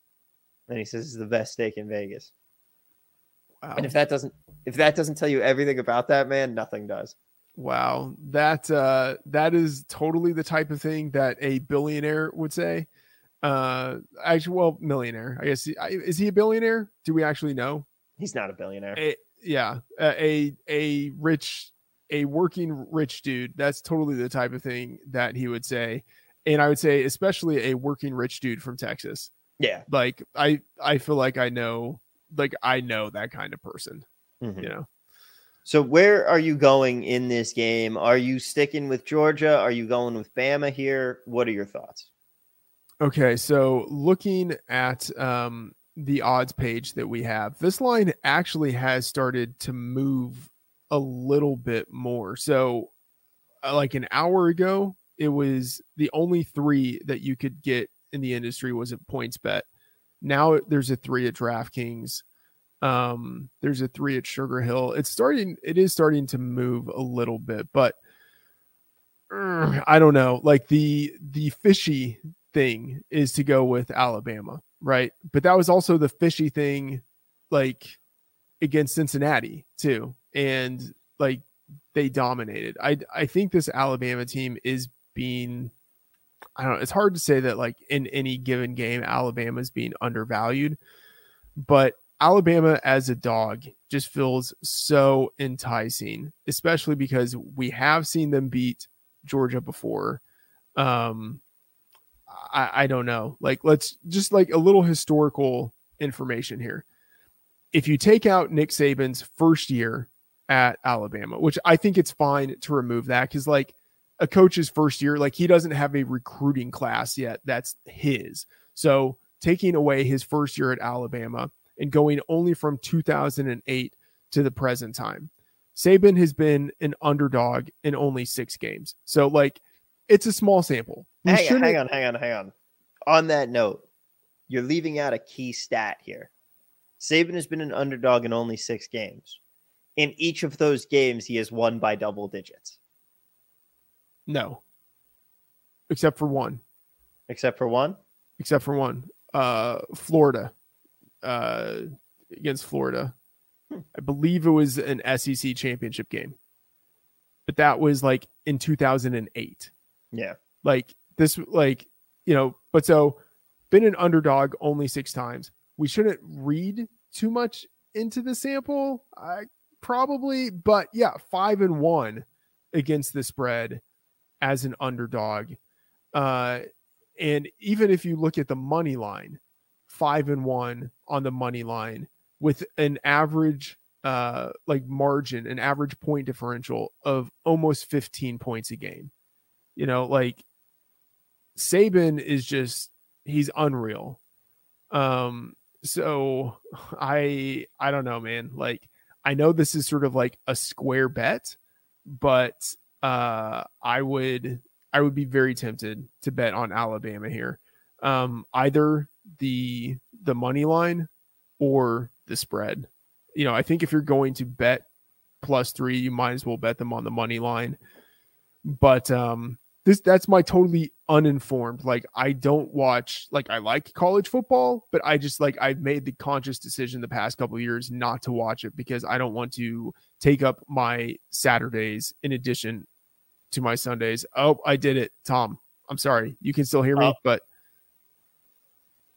All right, there. We'll get you back in a second. I do agree with you on the point of like, I don't watch a ton of college football. I suffer myself through a few Syracuse games a year. There we go. And like, I'll watch the big games. Yeah. Like when I'll watch the marquee matchups and stuff like that. But yeah, I've got too much to do to be watching football both days. Nonstop. Yeah. That's how. So anyway, it's like, I'm saying this as someone who's totally uninformed in terms of like watching games this year. Mm-hmm. But if you just look at the historical numbers with Saban, I don't know, man. Like, I understand that Georgia is the better team. Like, Georgia should be favored. I don't know that I agree with that at all. Let me rephrase this. Georgia, based on the numbers that smart people use to create lines, Georgia should be favored. Okay, like I'll just say like I understand how this line is created and why Georgia is favored, even though Alabama beat them once already this year. But like my Neanderthal brain just looks at this and thinks Saban should almost never be an underdog, especially against a team that he's already beaten this year. And it's a conference opponent. It's not as if he's playing against some team that he doesn't know. Like, he knows this team. So I think Alabama wins. I mean, look, I'm completely with you. I have seen Bama win far too many national championships to go out and bet against them. I have had money. I thought this line was going to move in their favor. Once I saw it opened with Georgia as 3-point favorites, I thought this was going to move way the other way. So I hammered them on the money line immediately, which was, in hindsight, probably a bad idea, given you never know when a team's going to get a bout of COVID and get decimated. But still, I wanted to take advantage of the number. Maybe shouldn't have, because I can still get it today, but who cares? Here we are. I've got Bama tonight. And I mean, I don't think that Georgia's the better team in this game, especially because, first off, they did get defeated. It was 41-24. Georgia put up a fight in the first quarter, and then Bama kind of just steamrolled them, which is what Bama does. They don't even let you hang around really in the first, so it was a testament to Georgia to do that. But Bama just took over that game and was dominant throughout. And you look at this Georgia schedule, you look at the numbers and you say, yeah, they were really impressive. But you look at this schedule, who'd they play? They beat Auburn 34-10. They beat Kentucky. They beat the Gators 34-7. They beat Clemson, but Clemson sucked this year. And that game was the first game of the season, but it was 10-3. And then you have a whole bunch of games against not particularly good teams. Like, congratulations, you beat Mizzou and Tennessee by a combined score of 84-23. The Charleston Southern Buccaneers, that's a real powerhouse of football. Georgia Tech, you beat 45-0. Congratulations there. That's your season right there. Arkansas, you beat 37-0. Like, they didn't play a lot of good teams. You flip that around. You look at Bama, they trounced Miami in the opener. They beat Florida. Granted, Georgia had a better win over Florida than they did. They struggled to 31-29, but that was the start of the season. They destroy Ole Miss. Yeah, they lost to Texas A&M, but I mean, A&M, congratulations, you got one there. They beat LSU. They beat the Razorbacks. They beat Auburn. It took them to OT. But you just look at what they've been able to do, and it's just been better. And then people go to the playoff games and say, oh, well, Alabama beat Cincinnati, but they didn't really look like a dominant team in that game. They kind of just slow burned them, whereas Georgia steamrolled the Wolverines. I don't think Michigan was all that good. And quite frankly, I think that the biggest tears that are going to be cried if Jim Harbaugh goes to the NFL are from Ohio State fans. I don't care that he won this year. This team is nowhere near as good under Harbaugh. They have not been competitive in the Big Ten until this season. And I don't think that this is really that much of a difference from – I think this is the aberration, not the trend we're going to see for the future. As much as I'd love to see that game be competitive, I like seeing Ohio State beat them every year. Yeah, I mean, I agree with a lot of the stuff that you said in the tangent coming off of, but yeah, the main thrust of this, like, I agree. Like, I do think that Alabama is better. I'm just saying, like, the smart bettors I know. And here's the thing, actually, when it comes to like teams that are awesome, like dynastically awesome, like Alabama, the Patriots, whatever. A lot of sharp people are wrong, just like all the time, wrong on teams like this. Like, a lot of really smart bettors bet against Tom Brady and the Patriots for a number of years. And there are just some teams that are the exception. And so, like, almost every smart bettor I know is on Georgia, which, like, on the one hand kind of terrifies me. But on the other hand is like, this is very much in keeping with what sharp bettors do whenever they go wrong. Like, they all want to be sharp. And like, being sharp means not betting on Alabama. Yeah, being sharp means fading the public. And yes, the public is on Bama here, but you know what? A lot of smart bettors I know are on Bama too. And yes, it gives you pause.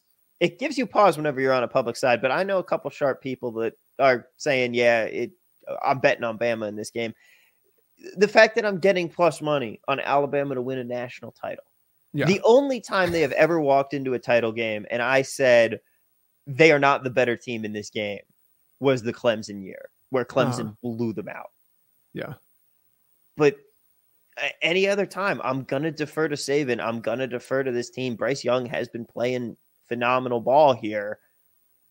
This isn't the best Bama team we've ever seen, but I fully believe they're a heck of a lot better than Georgia. It's one of the worst Alabama teams that we've seen in the past 8 years. Yeah, they don't have a ton of superstar talent. Yeah. Here's one thing that gives me a little bit of pause. I would like your insight on it. Mm-hmm. Saban in the college football championship game, so outside of the BCS era, he's 1-4 against the spread. Now, like, I don't want to read too much into that because I think that can be a little bit fluky, but it does maybe speak to the idea that in this one big game, the line does get massively inflated towards Alabama because the bookmakers know they can do that. But they're 3-point dogs. Yeah, I mean, it could still be inflated, right? Like, it could still be inflated. If a lot of smart bettors think that this line should really be like 5.5 or 6. I think that the thing to more so look at is that maybe some of the lines when Bama is a favorite are inflated the other way, and that therefore makes it a little harder to cover the spread in a game that is traditionally going to be a lot tighter, because you're not going to roll over in the championship game, no matter who you're playing or what's going on. And I think that Saban I'm much more interested in the trend of Saban as a dog not losing than I am in the trend of Saban not covering spreads in the Natty. Yeah. I mean, I am too, but like, I don't want to ignore what happens in past national championships, because I do think that there's something there. It's a question as to whether it's applicable in this instance or not. For me, what it comes down to, Matt, I don't want to, if I lose money because I bet on Alabama to win a title, I'm at peace with that decision. Yeah. If I lose money because I bet against Alabama to win a title, I have to sit through a 3-hour-long football game kicking myself for being an idiot the entire time for betting against them. That is a very degenerate way of looking at this. I mean, I am betting the way everything that I look at with this game tells me to bet Bama. If they lose, so be it. I made a call. I had a stance and I took it. Yeah. And I'll believe it was the right, especially if they lose a close one. I'll believe I had the right call. Yeah. So I haven't bet on this game yet in terms of the side or the money line. I probably, I might wait just a little bit longer. I'm not sure if I'm going to do it or not, but I might. I haven't taken a position on the total either. If I had to, I would probably lean under, but I really don't have an opinion there. I'd probably go over just because, I mean, I feel like college football, we generally see a lot more scoring in these big games. Yeah, the Bama and Cincy went under, but I don't know. I could see this one going either way. I'm not really on the total here. Yeah, I'm not on it either. I have bet one prop. Brian Robinson Jr. under 65.5 yards rushing. FanDuel -110 odds. This opened at, I think, like 80.5 or high 70s, and it's been bet down. He had 55 yards against Georgia in the SEC championship. Georgia has a top 5 run defense. I think Alabama is going to need to rely on quarterback Bryce Young to dominate usage in the offense if they are going to win this game. And, if they're not winning this game, I don't think they're going to be running the ball all that much anyway. So I am taking the under there, Brian Robinson, 65.5 yards rushing. All right. I'm with you on that. I think that this is going to be more of a passing team. I mean, it's been that way for most of the season. They do have some really solid wide receivers. I don't see this Bama team quite doing the whole grind it out to win this game. Yeah. The guy I really want to see on Alabama is Jameson Williams. I think if he's not the number one wide receiver in this class, because I know there are other really good wide receivers that people are kind of obsessed with, but I don't know. For me, I think he's number one. He's big, he's fast, he has the high school recruitment pedigree. He's got the college production. If he leaves college now, I think he would still be a 21-year-old rookie. So there are things to be really interested in with him. So just another marquee game. I would just like to see how he performs on a big stage. Yeah.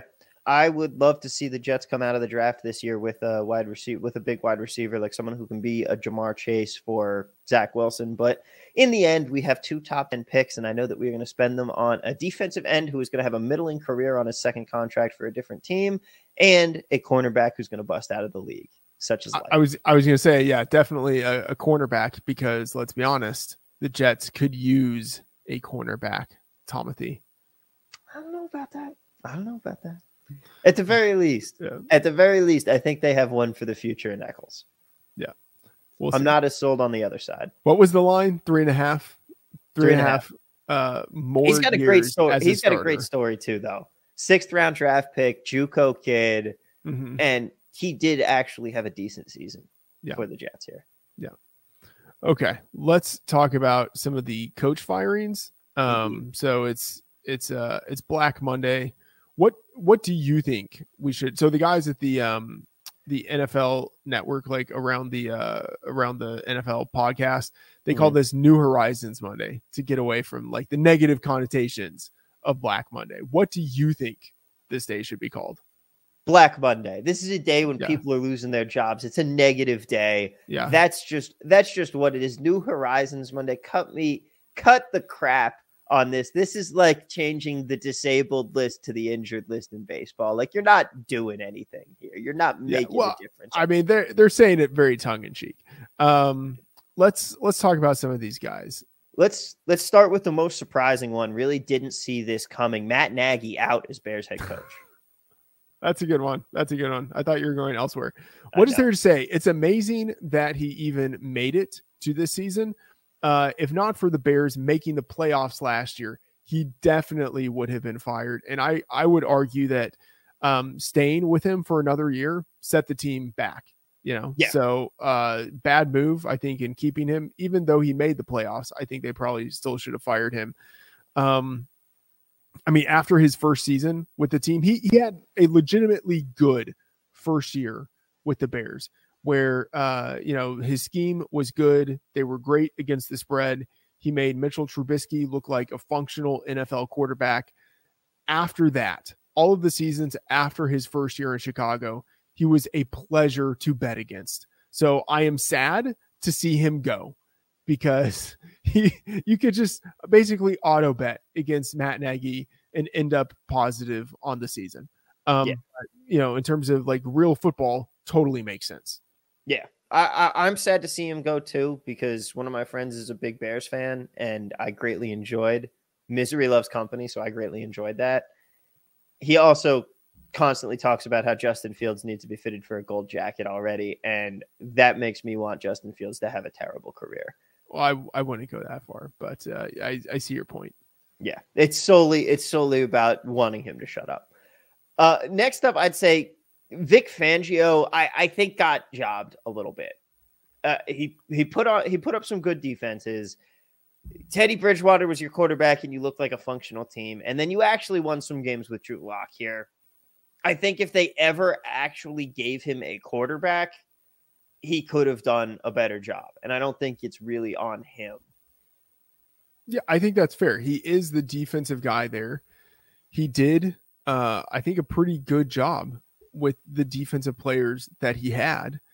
I think one of the bigger questions for me is what role he had in the decision to draft a cornerback in the top 10 instead of a rookie quarterback in a class that is pretty loaded at the position, at least at this point, like from the prospect level of these guys entering, like, hey, you could have drafted a guy there to be the quarterback of the future instead of relying on Teddy Bridgewater and Drew Lock. Like, hey, who could have anticipated that it wouldn't work out with those two guys as your two quarterbacks?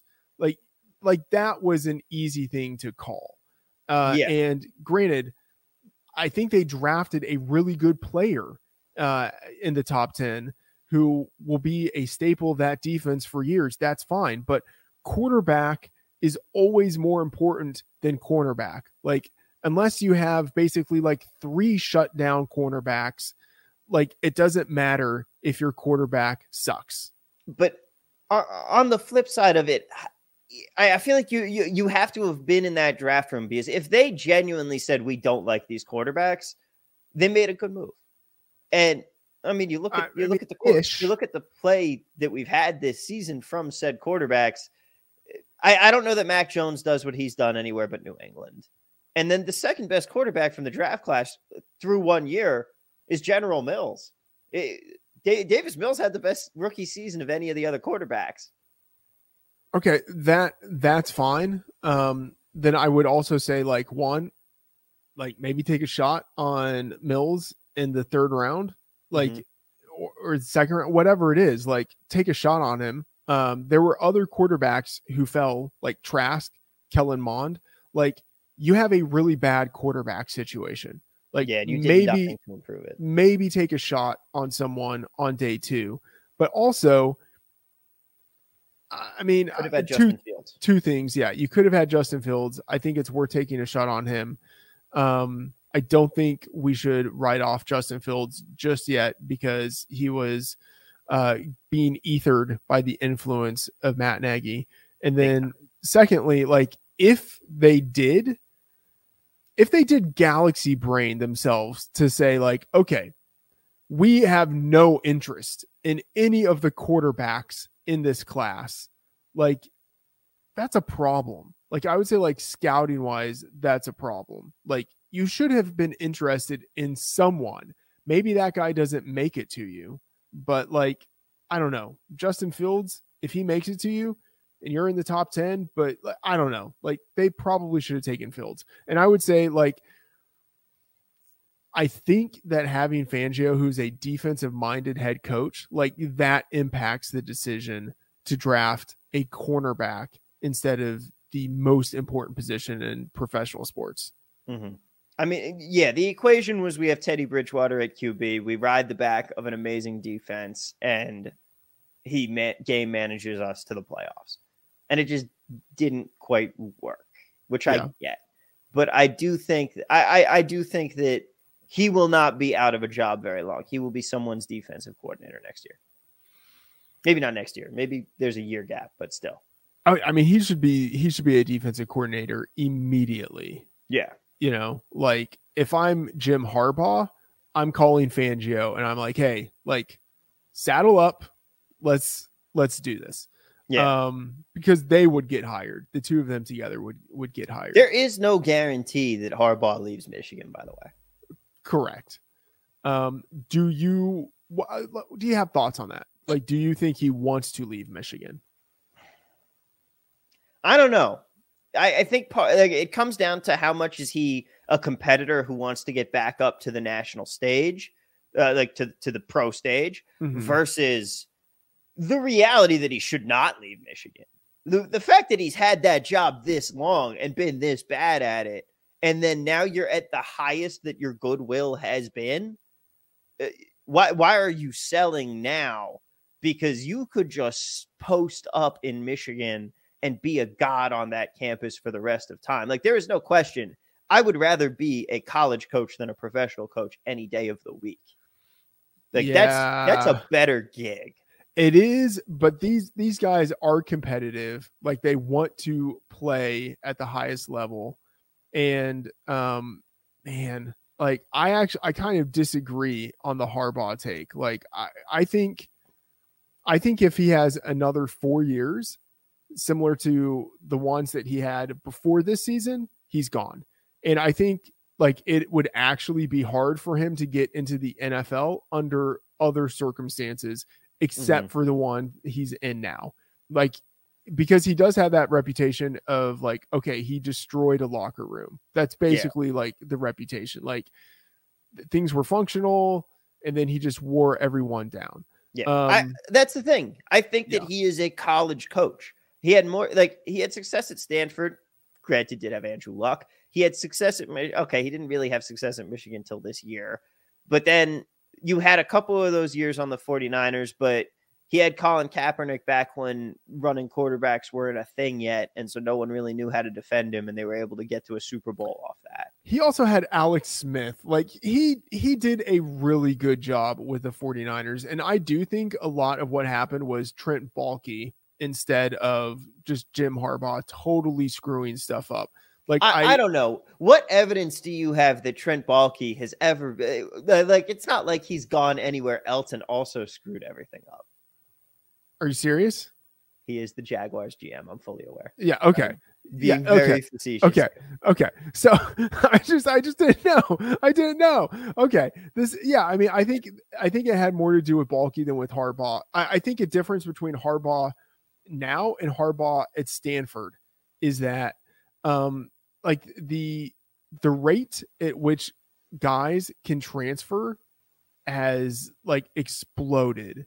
And so like college is much more like the pro game now than it used to be. So like, I think he's thinking like, if these guys are getting more power, if they can leave pretty much whenever they want, if they're getting like, they're basically able to be professional athletes now with the right to get paid for their image. Why don't I just go back to the NFL? And like, this is the one opportunity he has to do it because he's on a high after this season. So I get it. I think he probably should do it. And I think he could probably have more success. I wouldn't say like more success than he had with the 49ers, but like, I think it will be different for him this time around. Like, I think he would have a better sense of how to manage the locker room. And I think he could still be a very good NFL coach. If he's the Raiders' next head coach, I don't know what I'm going to do with professional football, because then both of the teams that I like, I'm not going to be able to watch. I don't know, man. I think if he is the Raiders head coach and if Fangio comes with him as the defensive coordinator, I don't know, man. I'd rather have Bisaccia stay on and do the Gus Bradley Bisaccia thing. Of course you would. Yeah. Of course. And I don't think that that's a great idea either. Like, I was asking myself, is it in the Raiders' best long-term interest to win this game right here if it means that they go on to keep Bisaccia as their head coach? I don't think they're keeping him either way. I mean, the rumors now are that he has a chance to take off the interim tag. If they win at Cincinnati, the case gets even stronger. If they win a game, then I think the case gets stronger. Yeah. But here's what I'll say. I don't think it's a good idea. Even if they win, this feels kind of like a Tim Tebow, Peyton Manning type of situation. Even with Tim Tebow winning a playoff game in dramatic fashion, he got replaced by a legend. Like, if they want Harbaugh, even if the Raiders win a playoff game, they will replace the interim coach with Harbaugh.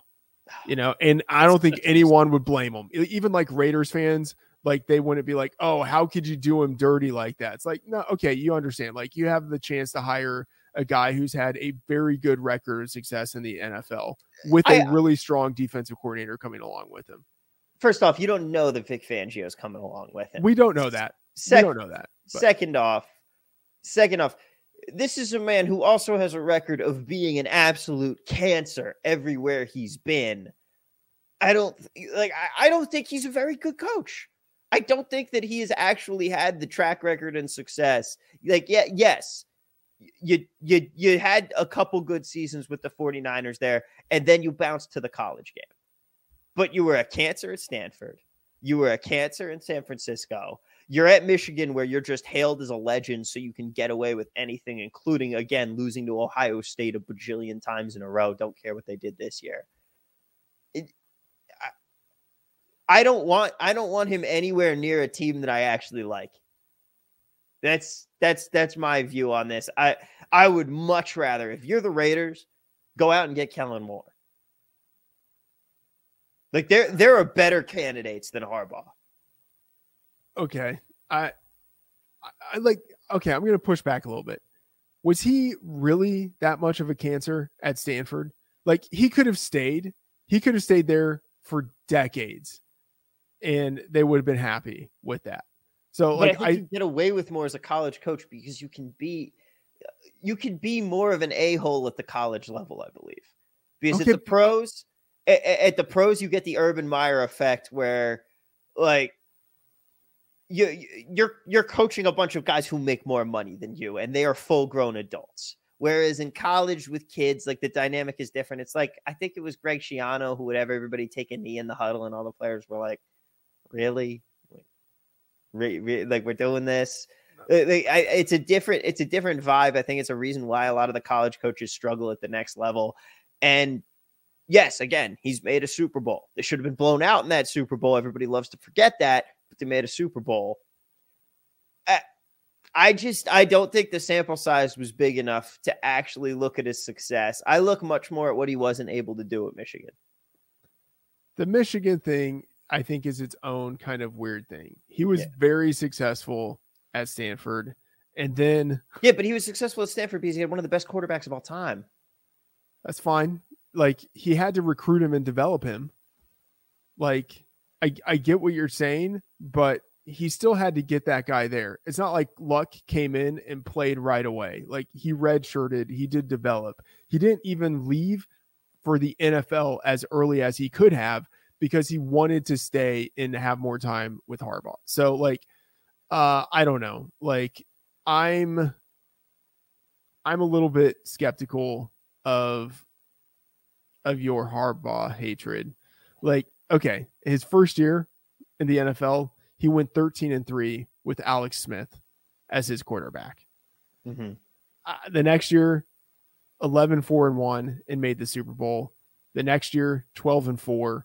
And then in that final year, like when stuff was just going crazy, he still went 8-8. You know, I mean, I think he's pretty good.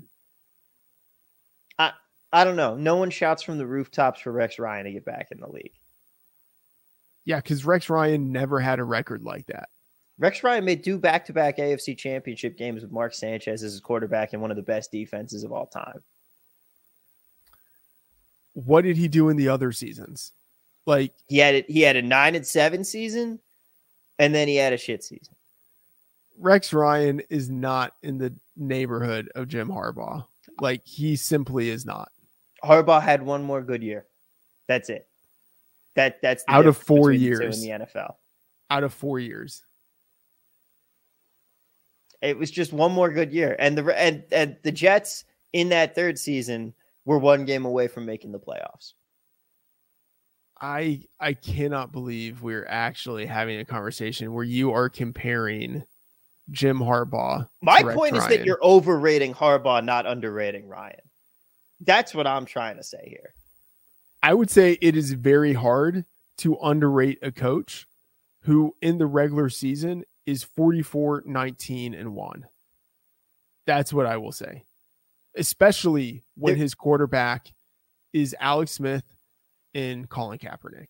Their division was also quite terrible back then. Like that division was AFC South bad at that time. I should say NFC East bad. Yeah, I mean, I do get what you're saying, but I don't know. I'm just saying I don't think that he's going to have as much success at the pro level a second time around. That's all I'm saying here. Okay. Yes. Because he had incredible success the first time. You would just say probabilistically. I think that he's going to be bad. You think he will be bad? I think he will be bad. Define bad. I mean, it depends on the team that he goes to. But I could see him like it's not going to be Urban Meyer. Well, level. Okay. So you will just as sort of a blanket statement, sort of the market adjusting for expectations. Mm-hmm. You would almost blindly take the under on the win total that Vegas sets for him. That's the marker of bad. Yeah, I'd say that. Okay. Like you can't really even measure playoff appearances anymore because the NFL's going the way of the NBA and letting everybody in the playoffs now. Mm-hmm. Like this is a joke. Some of the playoff teams that we have this year. Mm-hmm. It really is. The Eagles are in the playoffs for crying out loud. All right. As stimulating as this conversation is. All right. Mike Zimmer got fired. I feel like that's just the Vikings have decided to blow it up. They probably right. You're a middling team. You're not going to win a Super Bowl with this team. You're also firing the GM who's been there for 16 years. Don't know about that. He's brought in some good players for you, but you're saying we need a clean slate to try and go and actually push to win a Super Bowl. I get it. It's a regime change.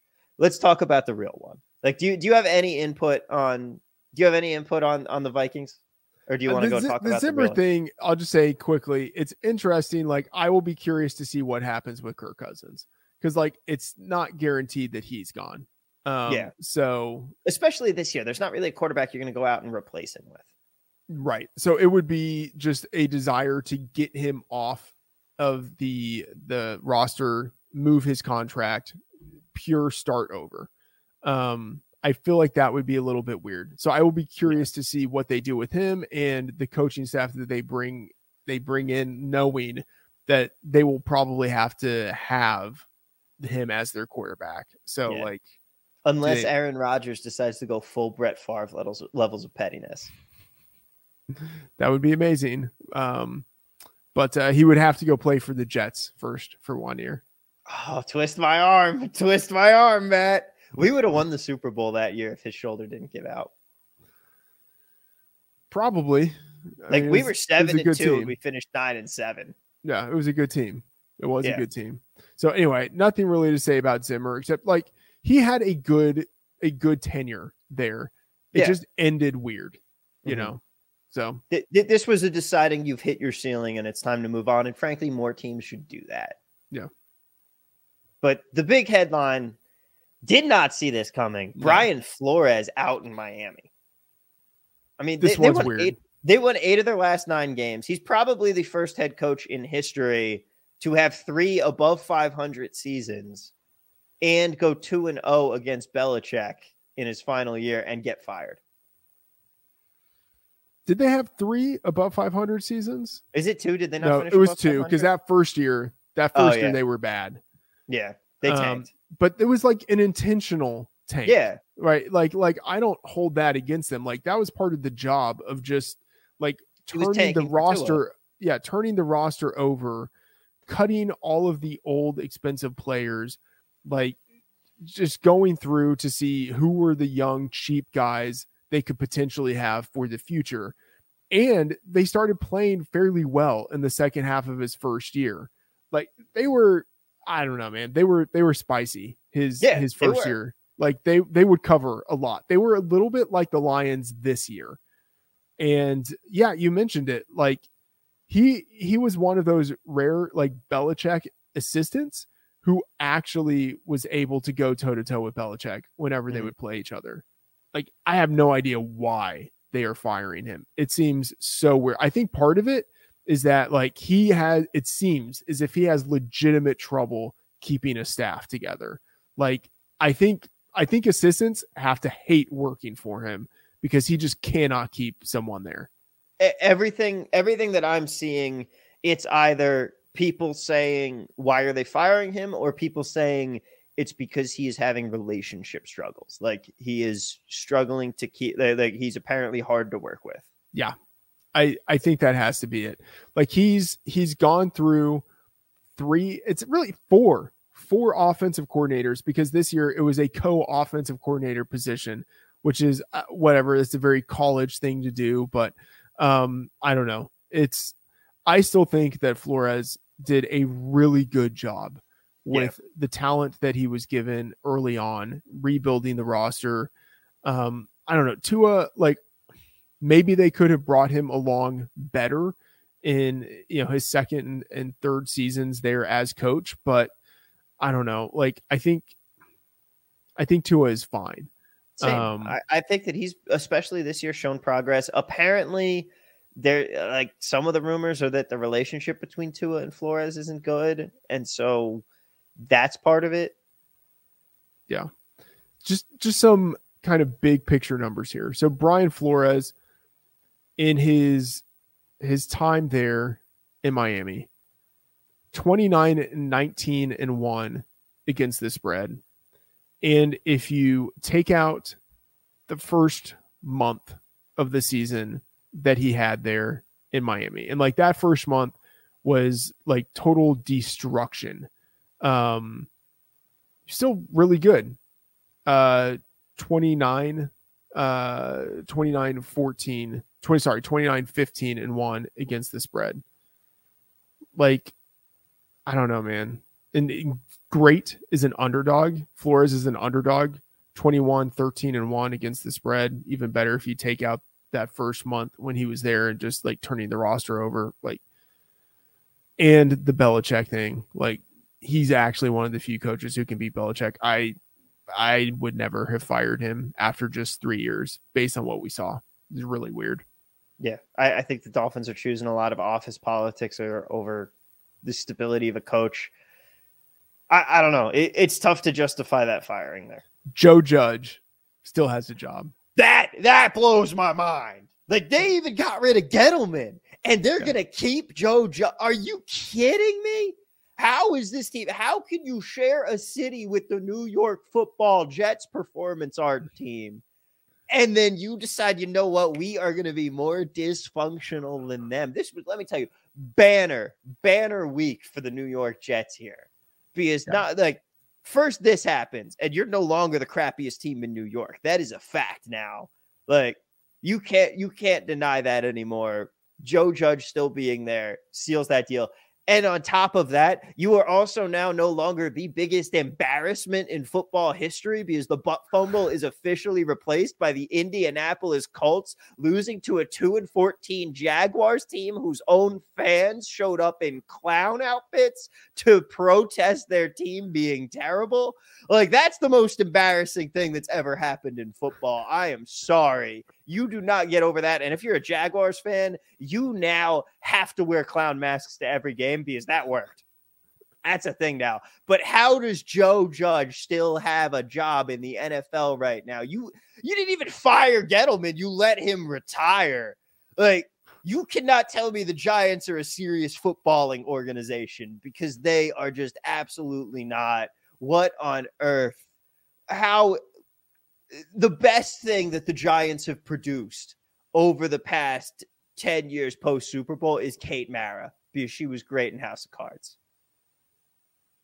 Yeah, I feel all of that is 100% correct. You didn't stick the landing the way that I thought you were going to, but you still stuck the landing. That was a good absolutely landing. Wild. You're Kate Mara. Your the dad's side of the family are the Maras, and your mom's side of the family are the Rooneys. That's absolutely insane. Yes. I mean, I cannot believe that Joe Judge still has a job. He either has to be like they either have to like him for some really weird reason. The way like Jerry Jones really liked Jason Garrett, and you're like, I just kind of don't understand it. Like, did Jason Garrett even make it the full season? No, they fired him. No, they fired him in the middle of the season. You got to have a scapegoat. You know, that's what Jason Garrett was good for, being a scapegoat for Joe Judge. He wasn't good for anything else, but neither is Joe Judge, except for unders. If you want to bet on the Giants, betting Giants unders, fantastic. But I can't believe it. I think it's either they really like him or they just don't want to have the embarrassment of firing a head coach this soon. But like, whatever, you're an embarrassment already. Just like, you ran a quarterback sneak on 3rd and 9 from your own 5-yard line in a game when you have 3 wins. It doesn't get worse than that. You're done. Like, you should have just, because now, not only that, but now you're doing the same thing that your Jets just did for the last decade, which is, we have a head coach, so we're going to try and marry him with a new GM and see if that works. All it does is give you another lost year, which is what they're going to have next year. Clean slate, start over. It's not like Daniel Jones is going to be your guy anyway. Hey, watch it. Watch it. You'll have all those Giants fans coming after you. The Giants fans know that I'm right, too. You call up Philly, trade for Gardner Minshew. He's a better quarterback anyway. Wow. That's a spicy meatball, Tom. Look, you go into this season, Minshew should have had a starting job this season. If Daniel Jones was a starting quarterback in the NFL, Minshew was statistically better than him in every way. Does that matter? It does. It does. He was a better quarterback. I mean, he was a better quarterback, but like, okay, this was Minshew's 3rd year, right? This was Daniel Jones's 3rd year. I think the difference is that, I don't know, like I don't know if you've even seen more out of Minshew, but like, I think you've seen less out of Jones. Yeah. Like the man makes more turnovers than a grandma on Thanksgiving. I don't even know how I wanted to respond to that, so I'm just going to ignore it. I don't know. I think the difference is that, and maybe it's just perception, and it's anchored on the draft capital that was or wasn't invested in the two guys. But there's this perception that Gardner Minshew is like, he is basically whatever he seems to be right now. And that is probably him at his ceiling. And is that good enough to be a low-end starter in the league? Yes. With Daniel Jones, there's the perception that he has this higher ceiling that needs to be developed. And so, but even then, why does that even exist? The only reality that gives that, the only thing that gives that perception is the fact that Dave Gettleman liked him enough to take him 4th overall in a draft when everyone laughed at them for doing that. Like, Gardner Minshew had a better college career for a better program. Yes, that's true. But I don't know, a lot of people had better college careers than Josh Allen. Daniel Jones should have been a first rounder. He should have gone in the teens instead of going number 4. But yeah, or was it number 6? Whatever. It doesn't matter where it was. But anyway, they overdrafted him. Yeah. They should have taken him in the middle of the round. But that still means he was a first rounder. I mean, I think he sucks. It's not like I want to stand up and defend him. I think he sucks, but I'm just saying you're comparing him to Gardner Minshew. I genuinely believe Minshew's a better quarterback. He probably is. He probably is. Based on what we've seen out of the two of them so far, I think Minshew is a better quarterback. I still think Daniel Jones might have the higher ceiling. Mm-hmm. But maybe I'm wrong. Yeah. Well, we're never going to know. That's the reality. Both of these guys are going to be lost to the sands of time. Yeah. As they probably should be. Let's be honest. I can't believe Joe Judge still has a job. Who else? I feel like there's one more guy that really shouldn't be there anymore. I don't know. I guess the big question is what the Raiders are going to do. I mean, I'm just assuming that they will hire a new head coach. I think it depends. I am considerably worried that they do go on a run and keep Bisaccia, because even if you make an AFC championship game this year, which again would be incredible for them to do, I am in no way predicting that for this Raider squad. But no team has more question marks, especially for a playoff team. No team has more question marks going into an offseason than they do. Do you keep Derek Carr? Is Derek Carr the answer? They've been looking significantly better as of late. Now that Darren Waller's back in the lineup, the offense was actually functional. You're still missing that deep threat, but Zay Jones is kind of doing the job. You still need another receiver now that Henry Ruggs is gone, but they navigated a lot of turmoil. But I don't know that it feels more like the Jaguars making that AFC championship game with Blake Bortles than it does of a team on the rise. Yeah, I think that's fair. What I would say with Carr is that he is competently professional. Yeah, he's not Blake Bortles. Yeah, it would be hard to find a quarterback better than him on the market this year. And I think the other thing about him, you look at that team and if you listen to the way anyone talks about Derek Carr in that locker room, it's always the same thing. You hear the same thing where they say no one outside of this organization understands what kind of leader he is. Mm-hmm. They do not say bad things about him. Yeah. Yeah. I mean, that's fair. I bet he stays. Yeah. I hope he does. I think he's a decent professional. And if he plays his best, he can get into a shootout, especially we saw this year. He was slinging the ball. And if they give him an offense, I think that he has a higher ceiling than a Kirk Cousins. Yeah, I think that's fair. Well, I mean, it'll be interesting to see what happens with them this weekend. I mean, they're 6.5 point underdogs against Cincinnati on the road. Tougher situation, but road dogs in the wild card round. they have a habit of covering, not necessarily winning, but covering. So that'll be something to keep in mind. Yeah, we'll see. We'll talk more about all of those games on a future Degenerate Sports Betting show. But for now, Matt, we've covered an awful lot. We've gotten some great spicy takes here today. It's been a great show. I am very excited that I now get to move on from football season and enjoy the Vegas Golden Knights, the only professional sports team I follow with any track record of success. So I'm looking forward to that. Am I supposed to say something right there? I thought you were transitioning into the end of it. I was going to transition into the end of it. Real quick before we go. Yeah. If you don't mind, I just want to say a quick word. We here in Las Vegas lost a good one yesterday in Brian Blessing. He was I've had the privilege of working with him a couple times here in Vegas on VSiN. Always a consummate professional, one of the nicest guys that the sports radio industry has ever had. Started out in Buffalo. There was an outpouring of support on Twitter from all the people who knew him even from back then. Even the Golden Knights put out a statement about how great he was. If you didn't get a chance to go hear his work, it's worth looking up. He was a great guy, a great radio guy, and just an all-around fantastic human being who will be missed. All right. Well, thoughts and prayers for his family. And, it's nice to know that at least the legacy of sports in Las Vegas is something that's growing. Mm-hmm.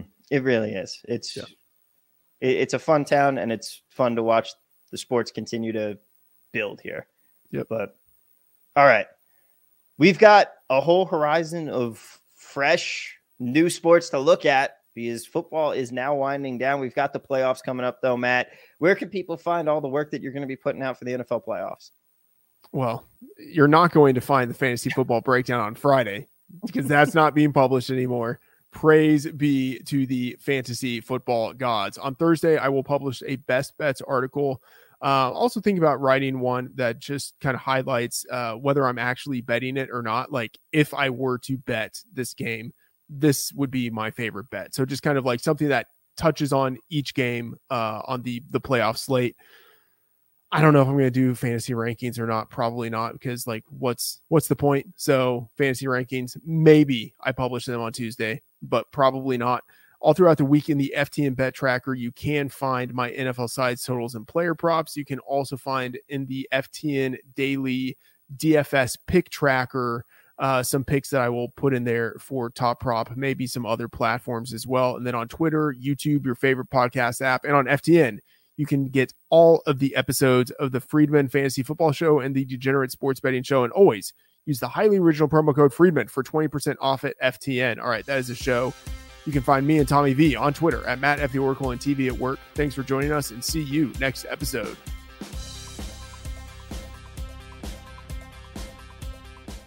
Hi, I'm Randy, and this is Dave. We're the founders of Bombas, the most comfortable socks in the history of feet. So comfortable, we sold and donated millions of pairs. To sell and donate a lot of socks, we became obsessed with comfort. We reinvented the sock from the ground up, adding comfort innovations along the way. It worked. People tried them, loved them, told their friends about them, helping us sell and donate millions of pairs. Try them now at bombas.com/comfy and get 20% off your first order. That's BOMBAS.com/comfy.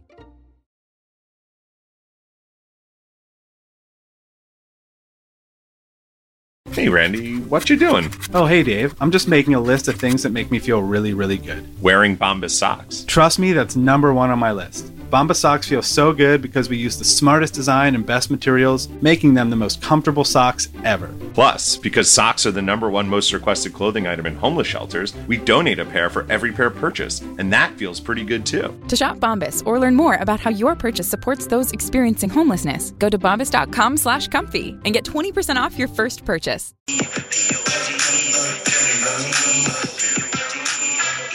Woo! QT Dub, where you at, bro? Hey. Shout out to my boy Joe Allen, who's our guest today, guys. Through QT Dub did the intro music. That's what I'm doing. QT Dub. Yep. Guys, he loves the intro music. But besides that, Ariel's Entertainment Podcast, we're going hard in the paint. ArielENT.com. We're available on all podcast platforms: Apple, Spotify, iHeart. Let's go. Woo! Muscles up. Oh, yeah. What's up, everybody? Woo. Welcome to another Ariel's Entertainment Entertainment Podcast. We are excited. We are lit. We are happy. We are joyful. Can I go on? Guys. Please, keep going. Keep going. Right, guys. Ariel's Entertainment Podcast. I am your host, Ariel. Let's give a huge shout out, huge round of applause. Get on your feet for our guest today, Joe Allen. What's up? Hey. The Drip Squad. Drip Squad. Dude, where you at, man? Man, it's so good to be here, Ariel. Thank you, bro. Thank you. About time. Yeah, I know.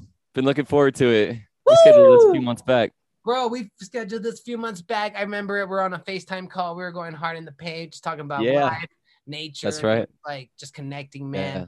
Bro, I can barely keep my eyes open right now. The light's so bright.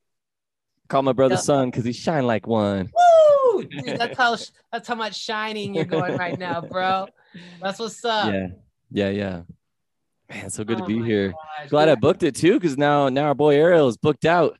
2022. Yeah, dude, booked out throughout the whole year. Bro, I just don't putting in that work.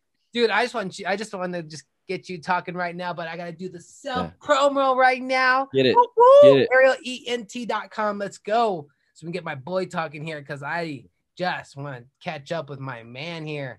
All right, let's go. ArielENT.com. I'll bring up the link right here, guys. I do it live. Boom. There it is. ArielENT.com. Check it out. ArielENT.com. Red t-shirt, white t-shirt, sticker and pen. I sold 2 t-shirts over the weekend. Killed it. I'm so blessed, so honored. So nice for all of you guys. Thank you so much. We're selling out. Once they sell out, that's it, guys. No, we'll get new merch, and but I'll throw the sticker and pen for free when you buy the t-shirt, straight up. Guys, I'm doing my music again. I'm performing everywhere. I do venues, coffee shops. I go play out in the streets. I do it big time. I play at farmers markets. I just set up my set just like my boy Joe, and I just try to just catch up like him right there, baby.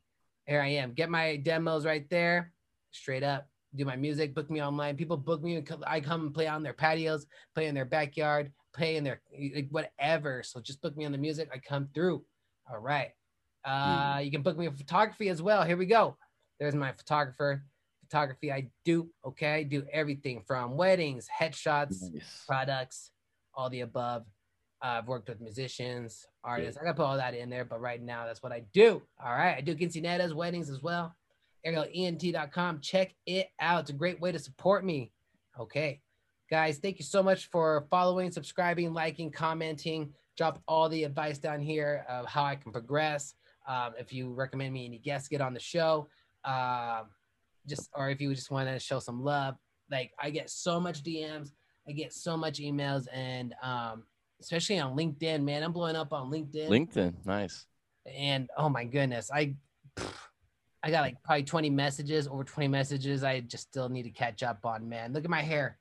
That tells you I need to go get a hair. Dude, my mom's is working. Bro, my mom's like, get a haircut. So I was like, all right, I will. So you do you, man. My mom was like, here's some money. Go get a haircut. I like that t-shirt. Bro. Who designed that? Did you design this one right here? No, well, yeah, the Star Wars one naturally, but the one on your ArielENT.com with the eye and the pyramid thing. Yeah, so that was my so I had a logo like that first, but it was like a cape with money around it. I was like, all right, I need to level up. So the lavish cake thing. Yeah. When I met you, that's what you were wearing, or that's what you're going by. Yeah. So I was like, okay, that's not what I'm going by anymore. So I just went by my name, ArielENT.com. That's the way, baby. We upgraded the logo. This person, I don't remember her name, but I follow her on Instagram. She's amazing. She's the artist. I met her at Meadow Lark in Denver doing a show. Nice. And I went. She was performing before me, and her guitar was all UFO'd out, alien / neon light colors that glow in the dark. And Meadow Lark is a night venue at night. Right. And so totally. So I was like, whoa, that's like, and plus I need someone that's creative that can do a logo for me because I can't draw. And so I just went up to her. I was like, hey, I really like your art on your guitar. I hope you can do that to my guitar someday. But right now I'm looking for if someone can do a logo for me real quick. And what you have designs is kind of like my right up my alley. Let me know what you think. She's like, yeah, do you have like whatever an idea? I was like, yeah, I'll send you like this, and then you go off whatever. I'll trust you. You go off of it, show me it, and then she killed it like the second or third time, and that was it, man. Paid her, and then she dipped out, and she went to go on a boat in the ocean. Oh wow! Yeah, she was here in Colorado. Next thing I know, she's like in the middle of the ocean on a boat. Yeah, living life on a boat. I'm on a boat. Yeah, yeah. So I was like, okay, shout out. Hey, collaboration. That's where it's at. That was like a quick, dude. It was like meant to be for me to like run into her, and then like next few weeks, a couple weeks later, I just know that she's gone. I was like, whoa, it's crazy. So yeah, man. You're inspiring me, bro. I want to get some shirts out for sure. Dude, you're so awesome, man. I gotta bring up the volume right there. Okay, guys, another great way to Joe. Thank you so much. I'm so happy you're here. I can feel the vibe. So I'm trying to do self promo ASAP so I can just catch up with you right here, guys. Another great way to support me is the YouTube. Let me get up my channel here because it's a great way to support me. ArielENT.com, Ariel's Entertainment Podcast. You can search me under there. I'm on the podcast platforms, social media platforms, ArielENT.com, YouTube. I got to share the link here. I'm talking to myself pretty much. Here we go, babe. Oh, that's not what I want. There we go. There we go. I do it live, dude. I do it so many times that I forget what I'm doing. There I am. Guys, we hit 140 subscribers last weekend. Nice. Can't believe it. Moving on up. Thank God for everything, blessing, honoring me with all my dreams and wishes coming true, and all the supporters, best friends, listeners, watchers, everybody just watching, guys. Thank you so much. We hit 140. Let's try to get it to 150. Guys, grab the link on any of these videos. I do it all. I got podcasts, live concerts, shout out to businesses, etc., etc. I'm on other podcasts as well. Just grab a link. You can watch this for weeks, man. Content for days, over the weekend, whatever you like. When you're driving, just put me in the background. Grab the link, and then when it says share link, it goes to your messages and share with all your friends on your messages, guys. Grab that link. Share it to everybody on the phone. It's how we get the word out. Ariel's Entertainment Podcast. Thank you guys so much. What do you think how we got to 140? I can't believe it. I remember I was at 32. Yeah. 32. 42, and then now we're at 140, guys. That first 100 is a big deal, actually. Dude, I'm so honored. So thank you, everybody. Truly means the world to me. Like, share, I'm one of them, baby. Yeah, man. That's how we do. We support each other. I can't remember which number I was, but I'm one of them. Yeah, dude. That's how we do. So, awesome. Guys, thank you so much. Another great way to support me. I got the Venmo, PayPal, Apple Cash, all the links down below. I got all the shout outs right here on this note card to give all the shout outs to. I want to say thank you. I just reinvested, and I'm going to reinvest it into the merchandise, guys. That's the next step. Merchandise, baby. And you guys help me out with a lot with gasoline. So get me to point A to point B, to the venues, to the shows, to the busking, to the studio. And just so blessed and honored, guys. Here's the shout outs. Here we go. Twisted Grape Radio, thank you so much. Nick Fiore, thank you so much. Marvelous, thank you so much. Man, she killed it, guys. Remember, 5, 10, 15, 20, 50, 100, anything goes. $3, $2, that all adds up. So thank you so much. And then we got Carolyn. Thank you so much for the donation, okay? And then our boy, QT Dub, who does the intro music. He bought a few shirts over the weekend. God bless, bro. You're the man. Thank you so much, dude. I'm going to just come drop it off to you in person because, dude, to be honest, I've never even met the bro. I've never met the bro. Feels like you guys are family already. So, dude, huge community family, man. I've never met the bro before in my life. And he just comes and kills it. He's like, love your show, man. Here's an intro. So here's a song I made about you. Hope you like it. I was like, what? Awesome. I listened to it. I was like, bro, this is going to be my intro music for my podcast. And we're going to do a video together because I want to do like a video intro before the podcast starts, you know, awesome. Instead of me like, you know, instead of me just talking in the beginning, kind of want just like a real professional video, do the intro. And then once that's done, then you and me just start talking, you know what I mean? Right. But yeah, I'm that's the goal. I'm going to get my boy, Steak Tight. I'm still in talks with the guy that's going to shoot the video. Cool. So yeah, man. Yeah, QT Dub's a good vibe, man. I've only connected with him on Instagram, but he's really kind. So appreciate him. Yeah, of course, you had him on your podcast. Cool. Dude, he's really cool. Yeah. I like him so much, dude. He travels so much, and man, he's blowing up on the YouTube, man. Nice.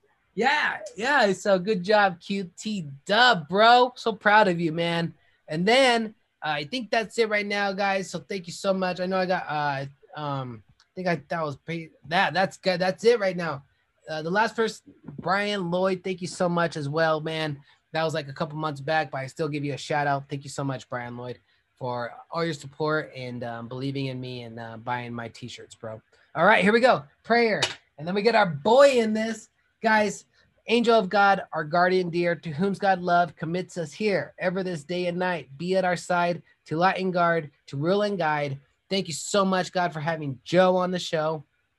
Thank you so much, God, for us having this technology to communicate and support each other, help each other, uplift each other.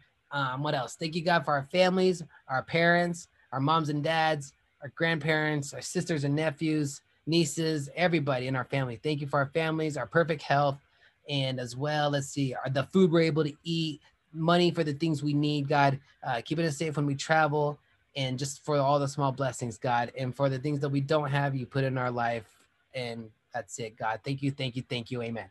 That's what we do, bro.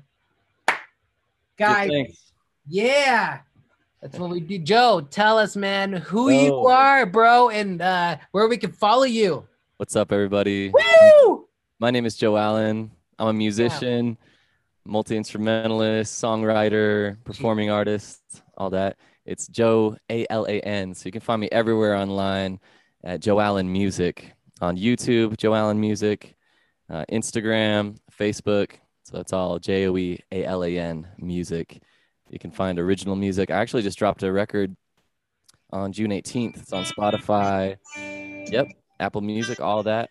And I put it on my YouTube this last Sunday because a lot of folks, that's how you get your music these days. Yep. You know, for those times when you don't have Spotify or whatever, YouTube's got your back. So, bro, YouTube's the way, dude. Oh, man. You know, it's also, just good. Yeah. What's up? Oh, also joealanmusic.com. So it's Joe Allen Music on everything. But yeah, JOEALAN music.com. That links to my Bandcamp, so you can buy it there. And yeah. Where else? Yeah, that's pretty much it.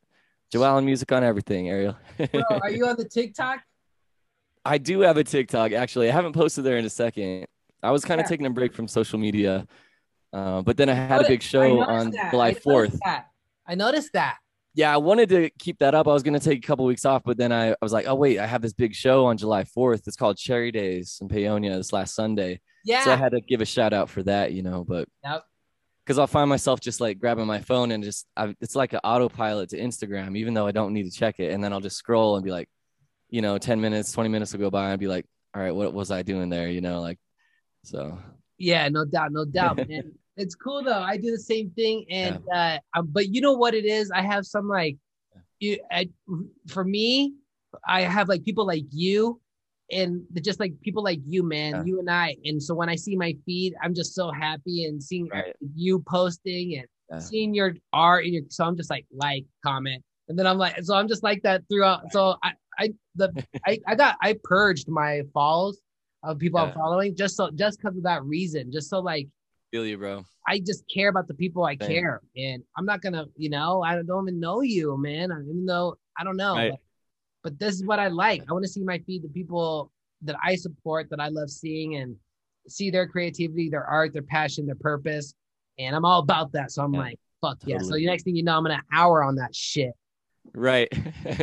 That's a good thing about it. I mean, it's connecting with your people. Yeah, dog. It's all about balance. You know, I was putting out so much content on there for a while and it's cool to have a body of work on there, but also I was like, okay, maybe a friend of mine suggested that I post a little less, like maybe once a week rather than like once a day.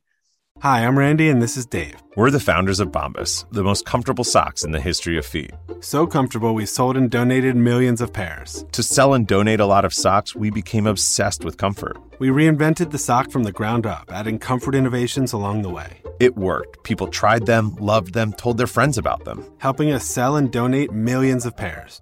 Try them now at bombas.com/comfy and get 20% off your first order. That's bombas.com/comfy.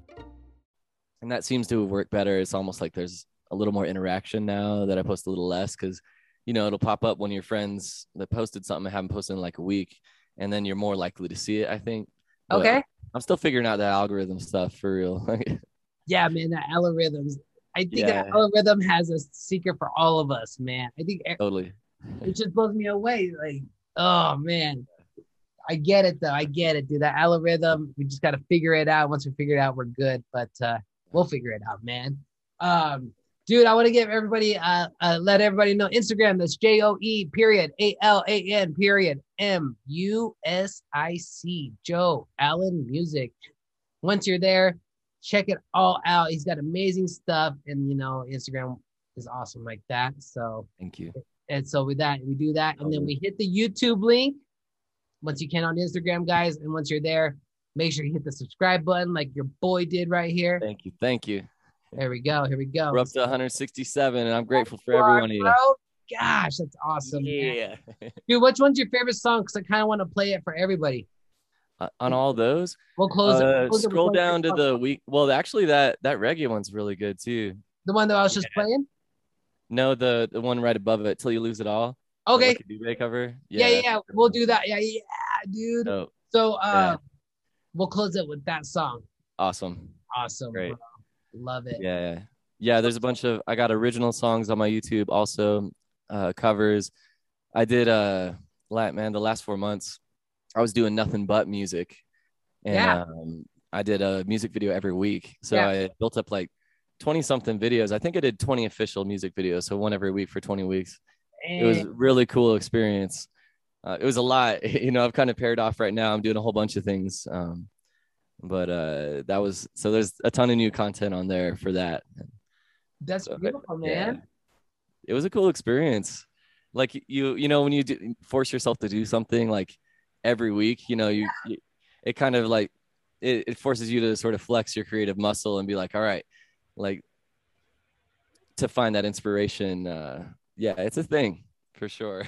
bro, I'm going to have to start dropping 2 or 3 a week of podcasts. Wow. And like you're doing it, you're killing it, bro. I love it, dude. You're killing it. You too, man. You too. You're a one-man show. You do all these instruments, and plus you do the editing and you do all the producing. I'm just like, oh my gosh, dude, that's so amazing, incredible. It's you know, I'm not doing 1 a week anymore. It's kind of like right now I'm focusing on songwriting, and I think, you know, no matter what your volume is, it's like as long as you keep going, you know, you keep making stuff. That's what I'm trying to figure out right now, is what direction I want to go with the YouTube channel.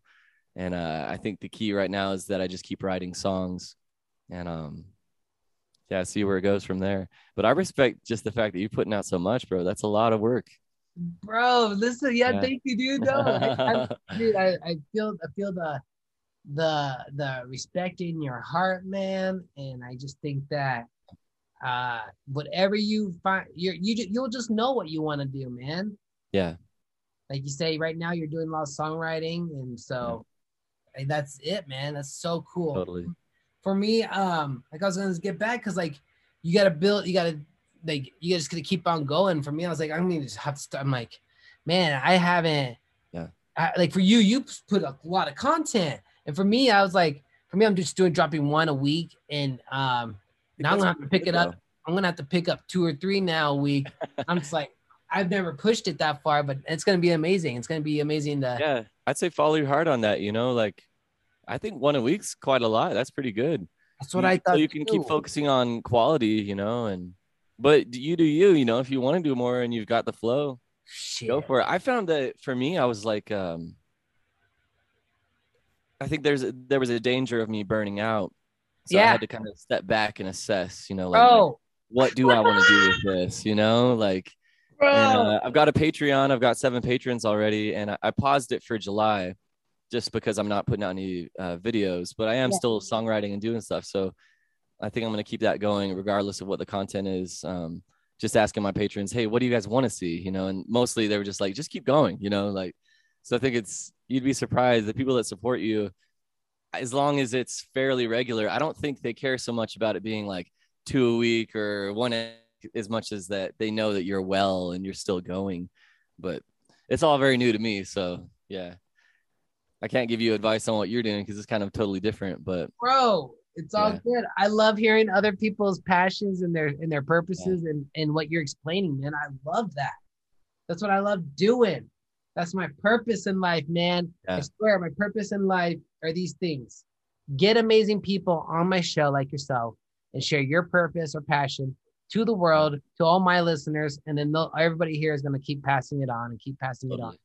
And my second purpose is to play music for people, put a smile on their face, anything. If I put a smile on your face or made you dance or made you move any way or anything, if I made you feel it any way, my job is done, baby. Yeah. So those are my purposes. And so when I make the tips and donations, I'm so grateful and honored. That just makes me like, totally. My goodness, that's just a sign I'm on the right path, baby. Yeah. So okay, so we covered social medias. I guess we're on to how do we know each other. We got some questions here, y'all. We got structure. Dude. So yeah, that was a rough draft. I was like, I'll send that to you just for a rough draft. Bro. I like that though. Yeah, dude. I was like, it's a rough draft just so that we can just go off. This is like, if we just can't get a conversation going, but I wasn't worried about that. I was like, I can talk to you forever, bro. We got plenty to talk about. Oh yeah. Dude, so tell everybody, like we'll tell everybody, why you love your music so much. Yeah, I love it because it's me. It's personal. It's unique to me, and I think that's true of any artist that's doing what they love. Is like when I make a song, it's very much in the style of Joe Allen. And so like this record Paonia that you just pulled up on the YouTube, it's mostly originals. It's a few covers as well.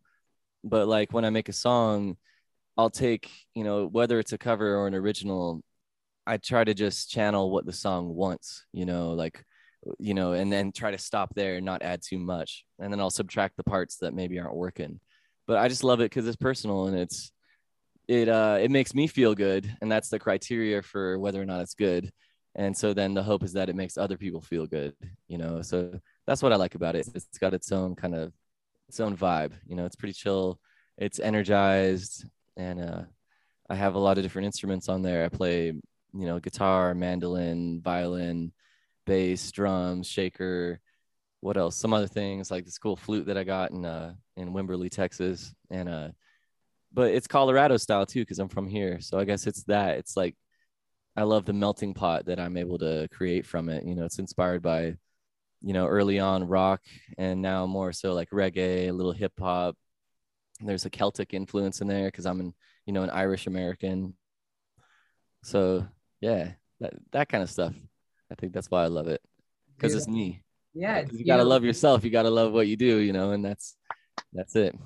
Gotta love yourself, man. A good way to help that helps me out a lot. That helps me a lot. I love myself. I look in the mirror and I say to myself, I love you. I love you. I love you 10 times to myself. And I actually even say it more because I think it's so funny and I start smiling. So I keep saying it more and more. So I get tired of it. But I get this urgent rush and feel good inside. I'm like, all right, time to go out to the world and throw it out that love, baby. Yeah. You inspire me, bro. You're consistent with that. Dude, keep it going, man. Anything you need, anybody you gotta talk to you, I'm here for you. Okay, man. Just shoot me a DM. Do whatever, bro. Ariel means it too, you guys, for real. Yeah, no, straight up. We were talking. This was months ago when we kind of signed this up. Set the date for this, and we were just talking life, and it was an awesome conversation. It was on Instagram too. I remember. Yeah, bro. What is funny is like at the time, dude, it was like in February or March, and I was like, right, man. I was like, I have to get you on my podcast. You're like, yeah, all right, I will, dude. Just put me on it. What day do you want me on? I was like, all right, I'm gonna put you down for this date. This will give you enough time to download Zoom, man. It gives you this amount. Dude, you hit me up yesterday. What platform? Yeah. and then today you're like, this is the first time I'm using it. I'm like, this guy. Funny because the whole pandemic, everybody was using Zoom for everything. Yeah, people were graduating on Zoom, talking to their family. Oh, I know. I was just using like FaceTime on my iPhone with most of my friends and family. Oh my gosh, that's fun. And somehow I avoided using Zoom until now. But so I'm honored it's with you. Yeah, bro. That's legit. Dude, tell us who's your favorite artist? Like, who inspired you? I'd say number one is Prince. Oh, wow. I didn't find him till later in life, but yeah, Prince is number one as far as like inspiration and motivation, awesome. Believing in yourself, his songs, his purity of self, and there's other runners up too, man. Like Lucky Dube, who's a South African king of reggae. I don't know if you're familiar with him. He's not quite as well known as like your Bob Marley's or whatever, but Lucky Dube, just an amazing reggae artist, amazing voice. I really like Devin the Dude as well. Yeah, I know. Yeah, I love Devin the Dude.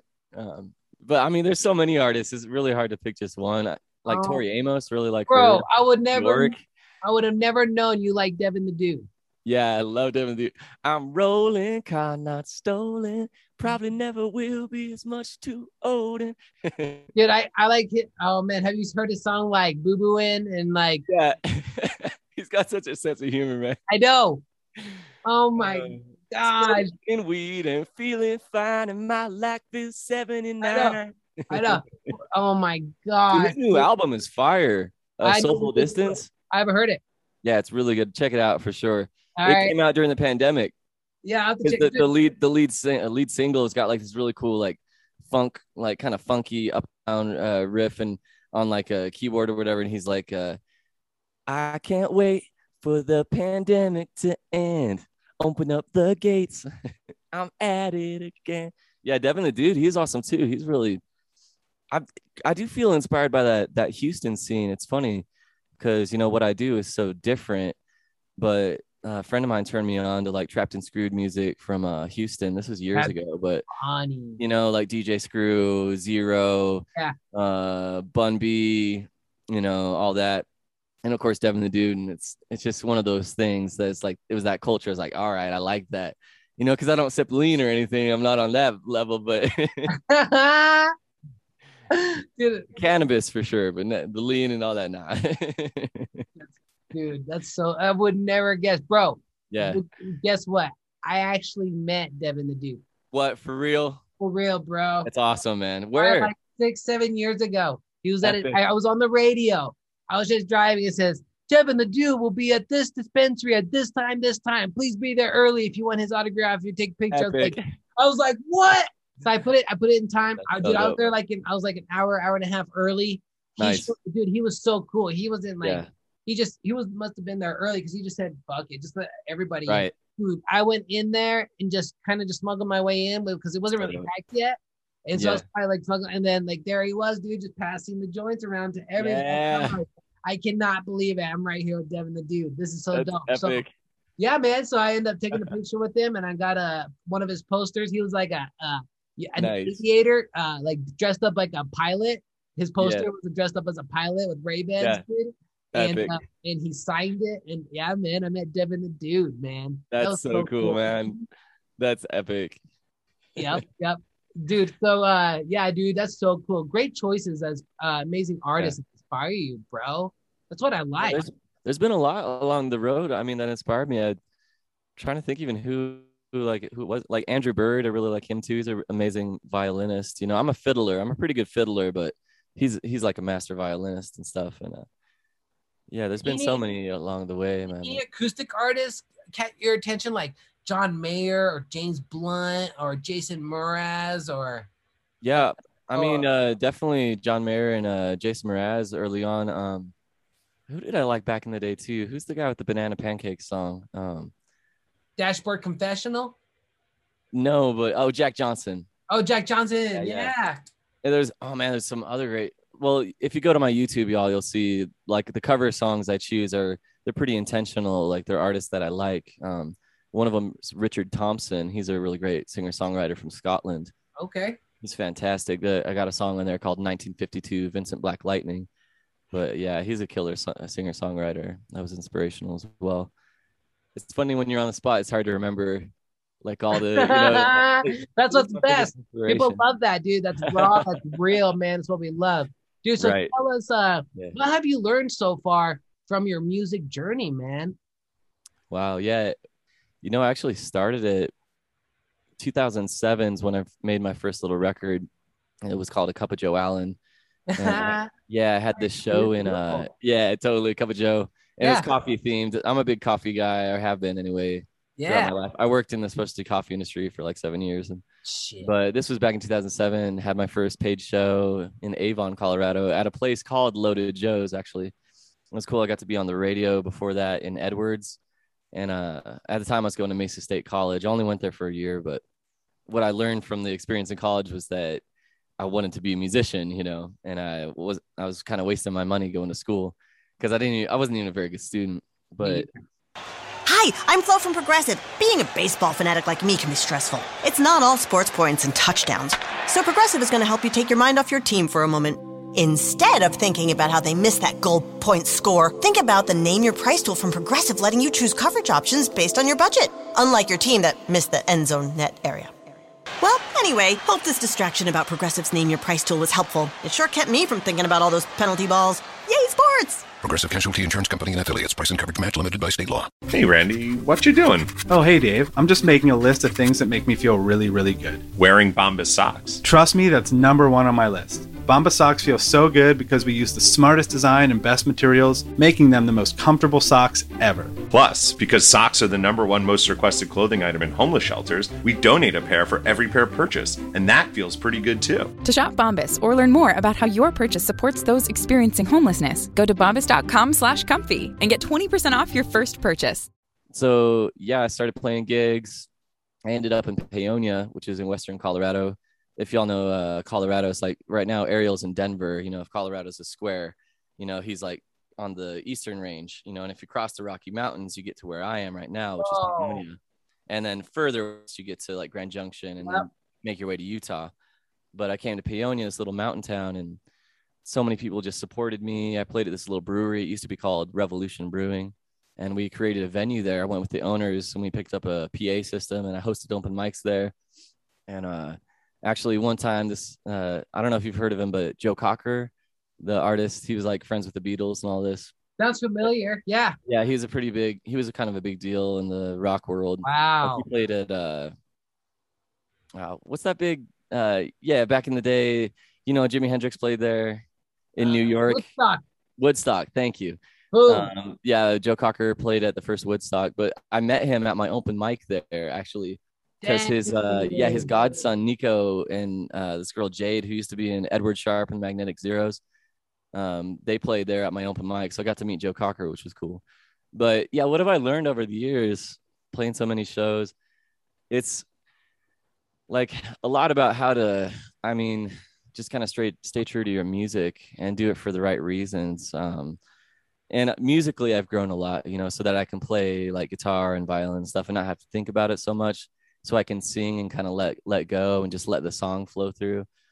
But yeah, I think it's the biggest thing I've probably learned is just to do it for you. You know what I mean? Like, because when I started, I think I had these ideas of like, man, I want to be a rock star, or I want to be rich, or I want to be famous, or da.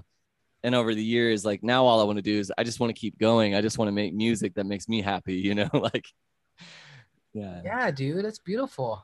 That's a big one, especially, one of the other questions kind of on the same venue you were kind of asking is like, what advice would you give to someone who is just starting in music, you know? Yeah.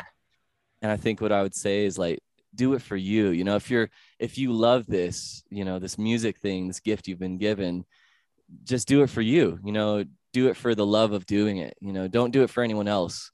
And that's especially true of your songwriting, right? Because like you want to write from your perspective. Like kind of earlier when you asked me, why do I love my music? I love it because it's me, you know, and I write songs that they have to feel true to me. Like right now I'm writing this song and it uses the cliche, what goes around comes around. And I've got the first verse and a couple of days, I keep going back to my guitar and trying to write the song, but it hasn't come out. So I have to wait till the moment it wants to flow through. You know, I can't force it. Mm-hmm. It's like when you feel inspired, just like that's the moment. And I guess another advice would be like, keep your phone handy and record those little voice memos and name the voice memo. You know, don't let it just be sound recording 200, you know, like put a little name on it, something that'll remind you. So you check it later on. because like you never know when the inspiration is going to flow, and it's something that you can't force. It's good to sit down with the intention like, hey, I'm going to write a song right now. But, you know, if it's not the moment, then it's not the moment. Then again, if it's the moment, then it's going to flow. So be open to that. Yeah. Wow, man, that explains that. Because sometimes I'm like all about learning. Do you write songs, Ariel? I do. Okay, yeah, I was going to say, yeah. I think I'd heard covers from you. Yeah, I've heard. I do tons of covers. And yeah, I got about like 10 original songs. Great, man. And when I go perform, I usually play like 4 or 5 of them, usually like my favorite 4 or 5 of them. And the rest of them are just like chill out songs. I usually don't play them. But yeah, I got about 10 songs. I did a demo so I don't forget them. And so, totally. But I've only dropped like 3 out of those 10 songs. Yeah. I've only dropped 3 out of those 10 songs. And so, yeah, man. Right. But for me, when I go perform, I love to do my originals, and then I like to throw in the covers in there because it gets the people.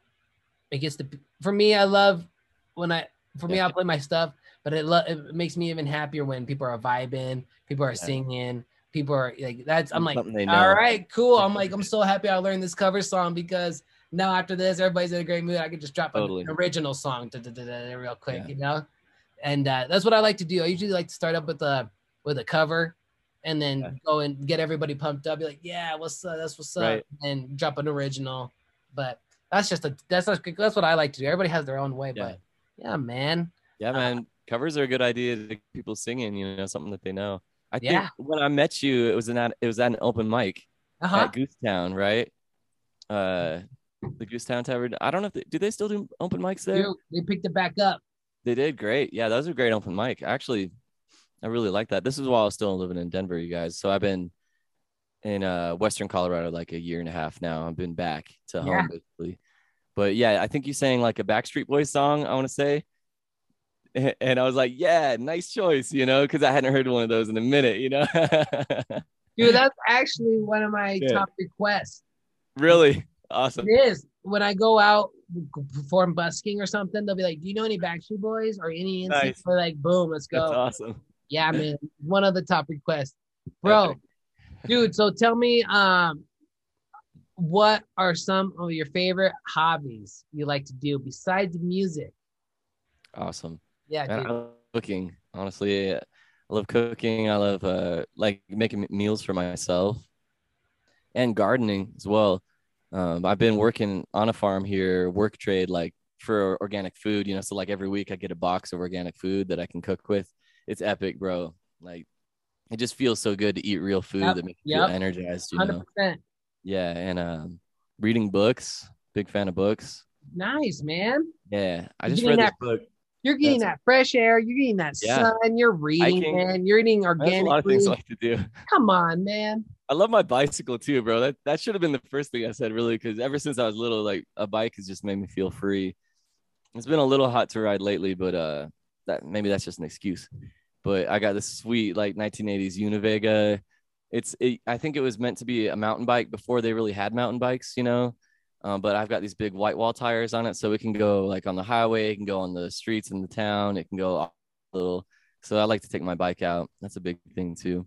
That's what's up, dude. Like bike riding? You got a bike, a mountain bike? Yeah. It's kind of like a mountain bike, like I said, but it doesn't have shocks or anything. So I think I'd have to buy a whole setup to do the whole mountain bike trails thing, but that's for down the line. I just like riding down into town because I'm right outside of town, and I'll ride down to Paonia. And you still ride? You still ride? I'll be like, yo, and like. Still ride to this day? You still ride to this day? Oh, of course, man. As much as I can. That's what's up, dude. Something that brings me to life for sure. That's what's up, man. And you know, like I like games too. I actually. What kind of games? Like video games? Yeah, video games and board games. But my friend Kelsey and I, we were doing like when the pandemic had just started, we were trying to do a game night every week. So we'd meet up at my place and play some like games on Steam or whatever. It's like what we really like are like the split screen, like co-op games, you know? Yeah. Like, what do you mean? You can do Nintendo 64? Well, more like on a computer with controllers. Like we'll use like PlayStation 4 controllers, but on a computer because they're compatible with Windows or Mac, you know? Sweet, dude. Yeah, I like games that are co-op that you can play with friends, and we can play them wirelessly too over the internet. And so, yeah, kind of old school. I used to love like GoldenEye and stuff like that on the 64. Bro, I was Odd Job. Bros, man. I like Odd Job. I was Odd Job, bro. Everybody be like, that's cheap. Because he was the shortest one, and it's like, so it'd be harder to hit him. yeah. Dude, it's even extra hard. Dude, it was even extra hard because you get to kneel, you can kneel with him. So you're like triple small. So you're like and then you got the golden, then put on the golden gun, and you're just invincible. Yeah, you're pretty much I bet a lot of your viewers will probably know what we're talking about. If you don't know about GoldenEye, then it was a big deal back then because the N64, it was all about party games. The PlayStation was more like single players, like role games. Playing games, your Final Fantasies and things. But the N64 is all about the party games. Super Smash Brothers. Yeah, the GoldenEye. Yep. It was crazy. Wrestling games. GoldenEye, it was like I guess they implemented multiplayer at the very end of development. So GoldenEye was going to be a single player game, and then one of the development team members was like, he implemented multiplayer like at the last minute, and it ended up being like the biggest thing. Like everybody was playing that game in like the college dorms and things back in the day. Oh yeah, which was a little before our time, but we still got that multiplayer experience. Bro, I was playing it all the time. Yeah. Non-stop. Loved it, man. I loved it. My dad made us a tree house, and I was playing out there all the time that game. In the tree house, dope. House, yeah. That's We had cable. epic, Yeah, we had cable and all that up there. Next time I go to town, next time I go visit my parents, I'll send you a picture on DM of our tree house. Dope. Cool.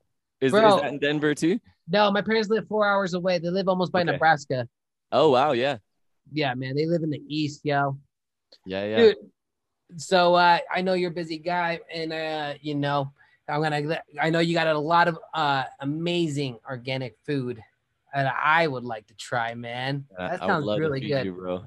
Dude. Tell us, what is the secret to life? The secret to life. Wow, that's a big question. Got to ruminate on that one. Yeah, the secret to life, I guess, is choosing to live, right? To choose to be alive every day. Every day is so different. It's wild. I think it's, first of all, it's to choose, because every day is a choice, to say, hey, I'm gonna live today, not just go through the motions. And like, it's connecting with your people too, isn't it? I mean, like, because that's kind of what brings you alive. I keep my own counsel in a lot of ways. Like I know that my happiness and everything is a choice, comes from within. It's like, you're like that. You're constantly choosing to be happy and put that out there. And sometimes you need a friend, you need someone to bounce that off of, a family member to believe in you, So I think it's connecting with other humans too, because none of us lives in a vacuum. I think the hardest times in my life were when I was kind of self-isolating, when you didn't feel worthy of love or whatever it might be.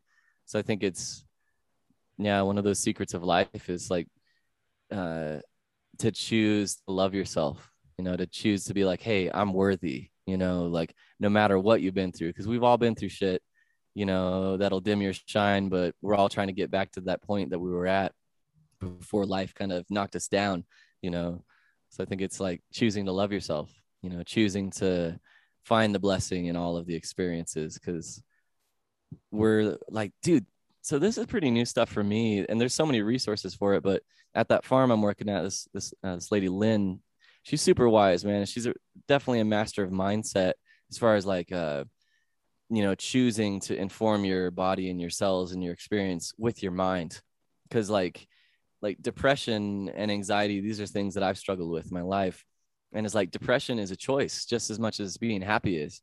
Your mind is creating it, and this is new stuff that she's telling me.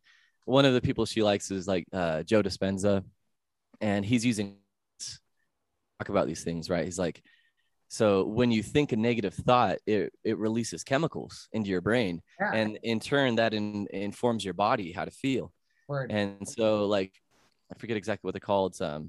but it say a negative thought will release 1,400 of these chemicals, right? Word. And so it'll build momentum towards, away. But positive thought will release 1,200, right? So this doesn't add up, right? It's kind of like kind of a sad reality of life is that the negative thoughts, they build a little more momentum more easily. Yep. So we have to be extra vigilant, and we have to think 5 to 1. That's what that 1,200 to 1,400 means. The ratio basically is 5 to 1 is your ratio, right? 5 positive thoughts for every negative thought to build positive momentum. Wow. Yeah. So it's like, we got to work at it. It's not just like, oh, I just thought a negative thought, I better think a positive one. No, you need 5 now, to get back on track. So maybe that's a secret too, is realizing you have to overwhelm the negative with positive, which is something that you're a master at, Ariel. You're always lifting that up, which I imagine you probably catch some flack for sometimes in the world, because we're in our society, we're so like programmed to kind of commiserate, to kind of share our misery with each other. They say misery loves company. I think because it's easier, the negative stuff is easier.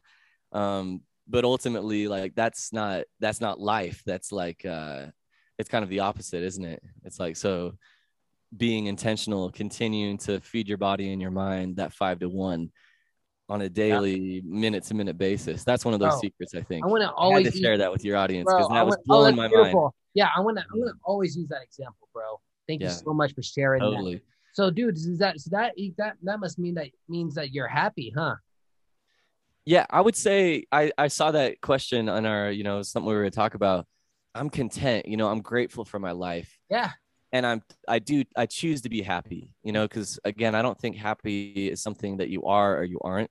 I think it's something that you choose. Like in this moment, I do feel happy, Ariel, like I feel. Yeah, really absolutely.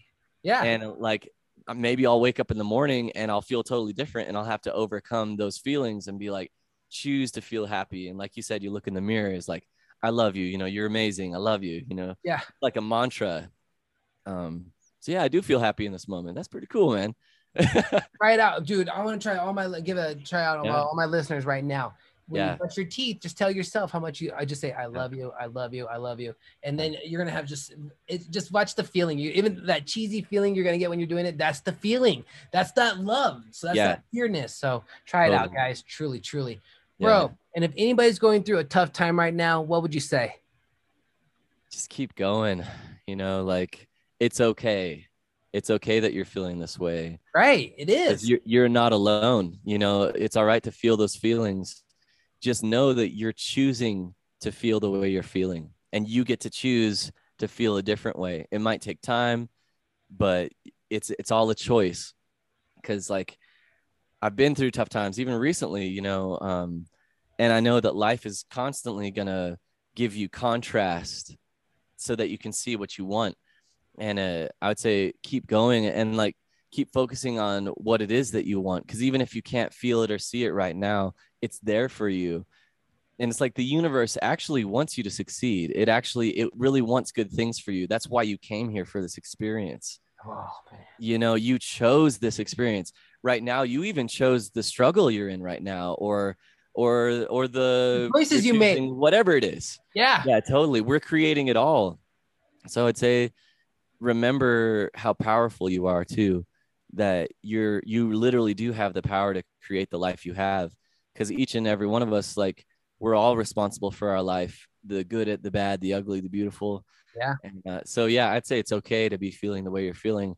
Just know that it will pass, and things will get easier as you build that momentum. You just got to remember that you're creating it, and you got to give that 5 to 1, because these negative feelings, these negative thoughts, it's a constant process. Life is kind of like a battle in that way, but you get to choose what to focus on.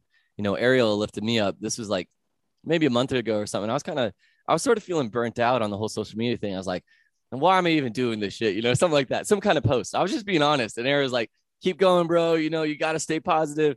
Because when you're in this moment, like if you're watching this right now and you are going through a tough time, it's kind of the last thing you want to hear, right? Someone's like, hey, stay positive. You're like, yeah, fuck you, like, but like, it's real. It's like, like whatever you got to do to find that good feeling, you know, as long as it's not hurting you or someone else, you know, like just to know that it's okay to feel that and that it will get better. So keep going, because, you know, like you'll have somebody like Ariel in your life that'll encourage you, you know, like be open to other people encouraging you and stuff. And yeah, because this life thing ain't easy. It's a trip, bro, man. I don't even have words for it. You're living proof, bro, really. Of just like, of like just accepting love and just, you know, you can't control everything, and just work with what you got, man. Right. Be grateful for what we have and need, man. Gratitude is key. Yes. Thank you. That's another big one. Mm-hmm. That's another 5-to-1 ratio. That's what helps me out the most. Yeah. I mean, you're super grateful. Just being grateful. Like there's so like right now, like dude, check out what we all have. I have a screen, a computer, talking to you, just all this amazing technology, bro. We're just so grateful, bro, and honored. The resources we have, it's amazing, isn't it? Yeah, dude. Yeah, that's huge, man. Like sometimes it's hard to see, you know. But this is recent. Before I started working on this farm, you know, I was struggling a little bit financially to make everything work, because I have sort of a bit of a fledgling creative business, kind of like you know, sort of been doing it for a while, but also you sort of feel like you're just starting as you're gaining new income revenue streams, you know. And I wasn't eating very well. I was hungry, and when you're not eating well, it's really hard to think at all or even do anything. Right. And which is why I was so grateful to be blessed with this opportunity to work and get good food, you know. Yes. But it's like, it's so key to be grateful, because like that's science too, because that attitude of gratitude, it is a vibration thing, and it opens up the door for more, because the universe is picking up on all your thoughts and feelings, and it doesn't pick up on words and things. Because when you say, man, I really don't like this, da da da da, it doesn't pick up on that. All it hears is the da da da da, you know. Like, you know, if you say, I want this but this, you know, you're offering contradicting vibrations. So if you're focusing on what you want and what feels good, even if you're not there yet, if you can focus on it, you will get there. Focus what you need. Focus what you need, man. So for instance, focus what you need. So for instance, right now I got to go get groceries after our podcast tonight. I'm gonna be like, thank you, God, for the amazing food I'm about to go to the store with. Thank you, God, for all the fruit that's going to be there. Thank you, God, for the cheap deals I'm going to be able to get. Thank you, God, for all the shelves are going to be stocked with food. Thank you, God, for me to get there to the store safely. Dude, I say it 5 times, bro. Say whatever you do. The more you say that, dude, the more I go to the store, I'm always getting all the things I need, man. So much, dude. I think that's so awesome that you realize, like, and no matter what you guys believe, like, you know, Ariel say God, some people say source. Exactly. There's a million names for it. But like I heard this, I think it was a Buddhist teacher or something. It was on a meme, honestly. Like, but it was, if the only prayer you say in your whole lifetime is thank you, it's enough. You know, it's just like being thankful, just like thank you. It's a feeling too. It's not just words. It's like thank you, that I have clean water. You know, I met an indigenous grandmother. This is cool. Actually, I didn't even tell this story, but in 2014, I got to go to Australia, bro. And with my ex-girlfriend, we were a musical group. It was Issa and Joellen. And we went to this Uplift festival in Australia. And I met these amazing people, like just change makers from around the world. But there was this group of indigenous grandmothers from North Dakota and other parts of America. And they were doing this tour. It was these 7 grandmothers. And what one of them said, she said, talk to your water. You know, when you get from the tap, or when you're filling a jug of water, like talk to it and be thankful for it, because your vibration will go into the water, because we're made of water, you know. That's a big one. I'm constantly thinking about water and like being grateful for it, because no water, no life, like period. Dude, that's what I say before I eat. Thank you, God, for this amazing food. Thank you, God, for my girl and I making this amazing food together. Thank you, God, for this amazing salad. Thank you, God, for this amazing Slurpee I'm able to drink, even though it's not healthy for me. But it feels hey, but the vibration though too, you see. I'm like, dude, I'm trying to quit soda, so just like having one Slurpee, one a week. I feel you. Oh my God, sugar is a hard one. Bro, it is. Joe, you came and killed it. You kicked ass. Thank you so much for coming on the show, bro. Appreciate you. Can't wait to post this out to the universe, to the architect, to the matrix, whatever anybody calls it, the simulation. You're awesome, bro. Appreciate you. Pick it up, and it's gonna be amazing, bro. So, Joe, thank you so much. Thank you, Joe Allen. Thank you for watching. Thanks for listening, y'all. If it's on audio or YouTube, wherever you're getting this. I'm gonna do one Thanks more for listening to Ariel's podcast. Woo! Ariel's Entertainment Podcast, baby. Joe, I'm gonna give a shout out to your quick credentials real quick, and then we're gonna close out with your song. So let me do that real quick here. Let me bring up your credentials. Here we go. Boom. And then we do it live, baby. We do it live. Boom. There it is. There it is, guys. YouTube, all spelled together. That's JoeAlanMusic. Joe Allen Music. That's the YouTube. And then on the Instagram, that's JoeAlan_MUSIC. Joe Allen Music on the Instagram. Follow me. Woo! I answer my DMs. Send me a message. Let me know. Sure does. He sure does. Joe, thank you so much. Ariel's Entertainment Podcast, ArielENT.com, Instagram, ArielENTPOD. Yeah, dude. And all the merch, guys, ArielENT.com. And then as well, I do music, photography. Book me, guys. Thank you so much. Thank you. Truly means the world to me, guys. The donations, the PayPal, Venmo, Apple Cash, all the links are right here, guys. So thank you so much. Guys, we're going to close it off here to my boy here. And it's Thank you so much. Here. Yeah. Stay up, y'all. This is it. Give it that 5 to 1. This is it right here, right? Yep. All right, guys. This is it. Joe, if you want to talk background to this video, you're more than welcome to. We're gonna close it out to here. Great. And thanks, everybody. You can jump off whenever you want, man. Much love.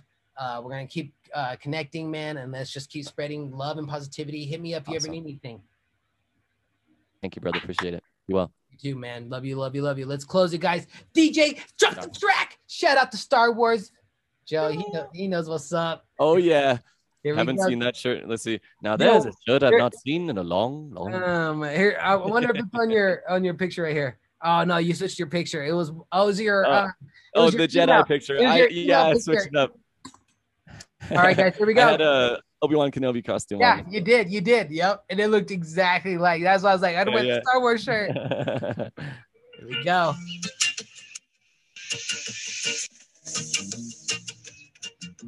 That's filmed in Maui, by the way. Yeah.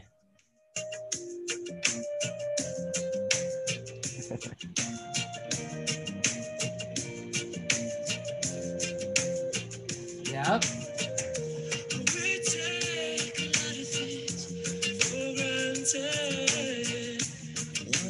Make sure you get my new album, y'all. Paonia. Paonia. It's everywhere. Yeah, man. Shout out whatever you need. Promote whatever you need.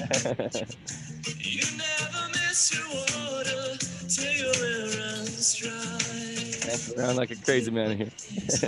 Nah, man, you're just loving life to the fullest. What was this shot one more time? Oh, it's in Maui, Hawaii. Wow. Yeah, I got to go there. I've never been there. It was epic, bro. I would love to go back. I bet. Traveling is amazing. Dude, Hawaii is phenomenal. Beautiful, man. Best beaches for sure. Yeah. Dude, I got to swim with turtles. Epic. Beautiful, man. Nature. That's Lucky Dubé right there. Rest in power. Woo! Rest in power. This is his song. Speaking of water, you never miss your water till your well runs dry. So thanks and praises all the time, y'all. Be grateful.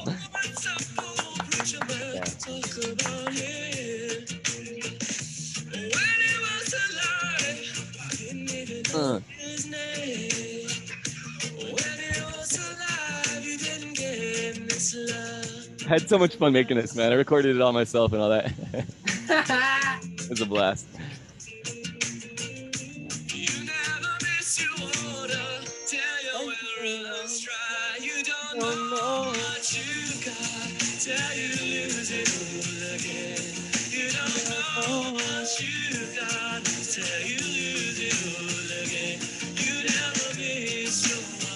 See the palm trees in the breeze. I know, man. Yeah. Shout out to Carrie. Look at that. For having me there. Yeah. I want to shout out all my good friends. Risa and Brittany in Denver. Love you guys. Kelsey Dysart. Pro Nash. Everybody on my Patreon page, thank you so much. Woo! Yeah. That's Craig. That's Cassie. That's Emma, my sister. Krug Smash, Kelsey, Jesse, and Dr. Dave No. Appreciate y'all.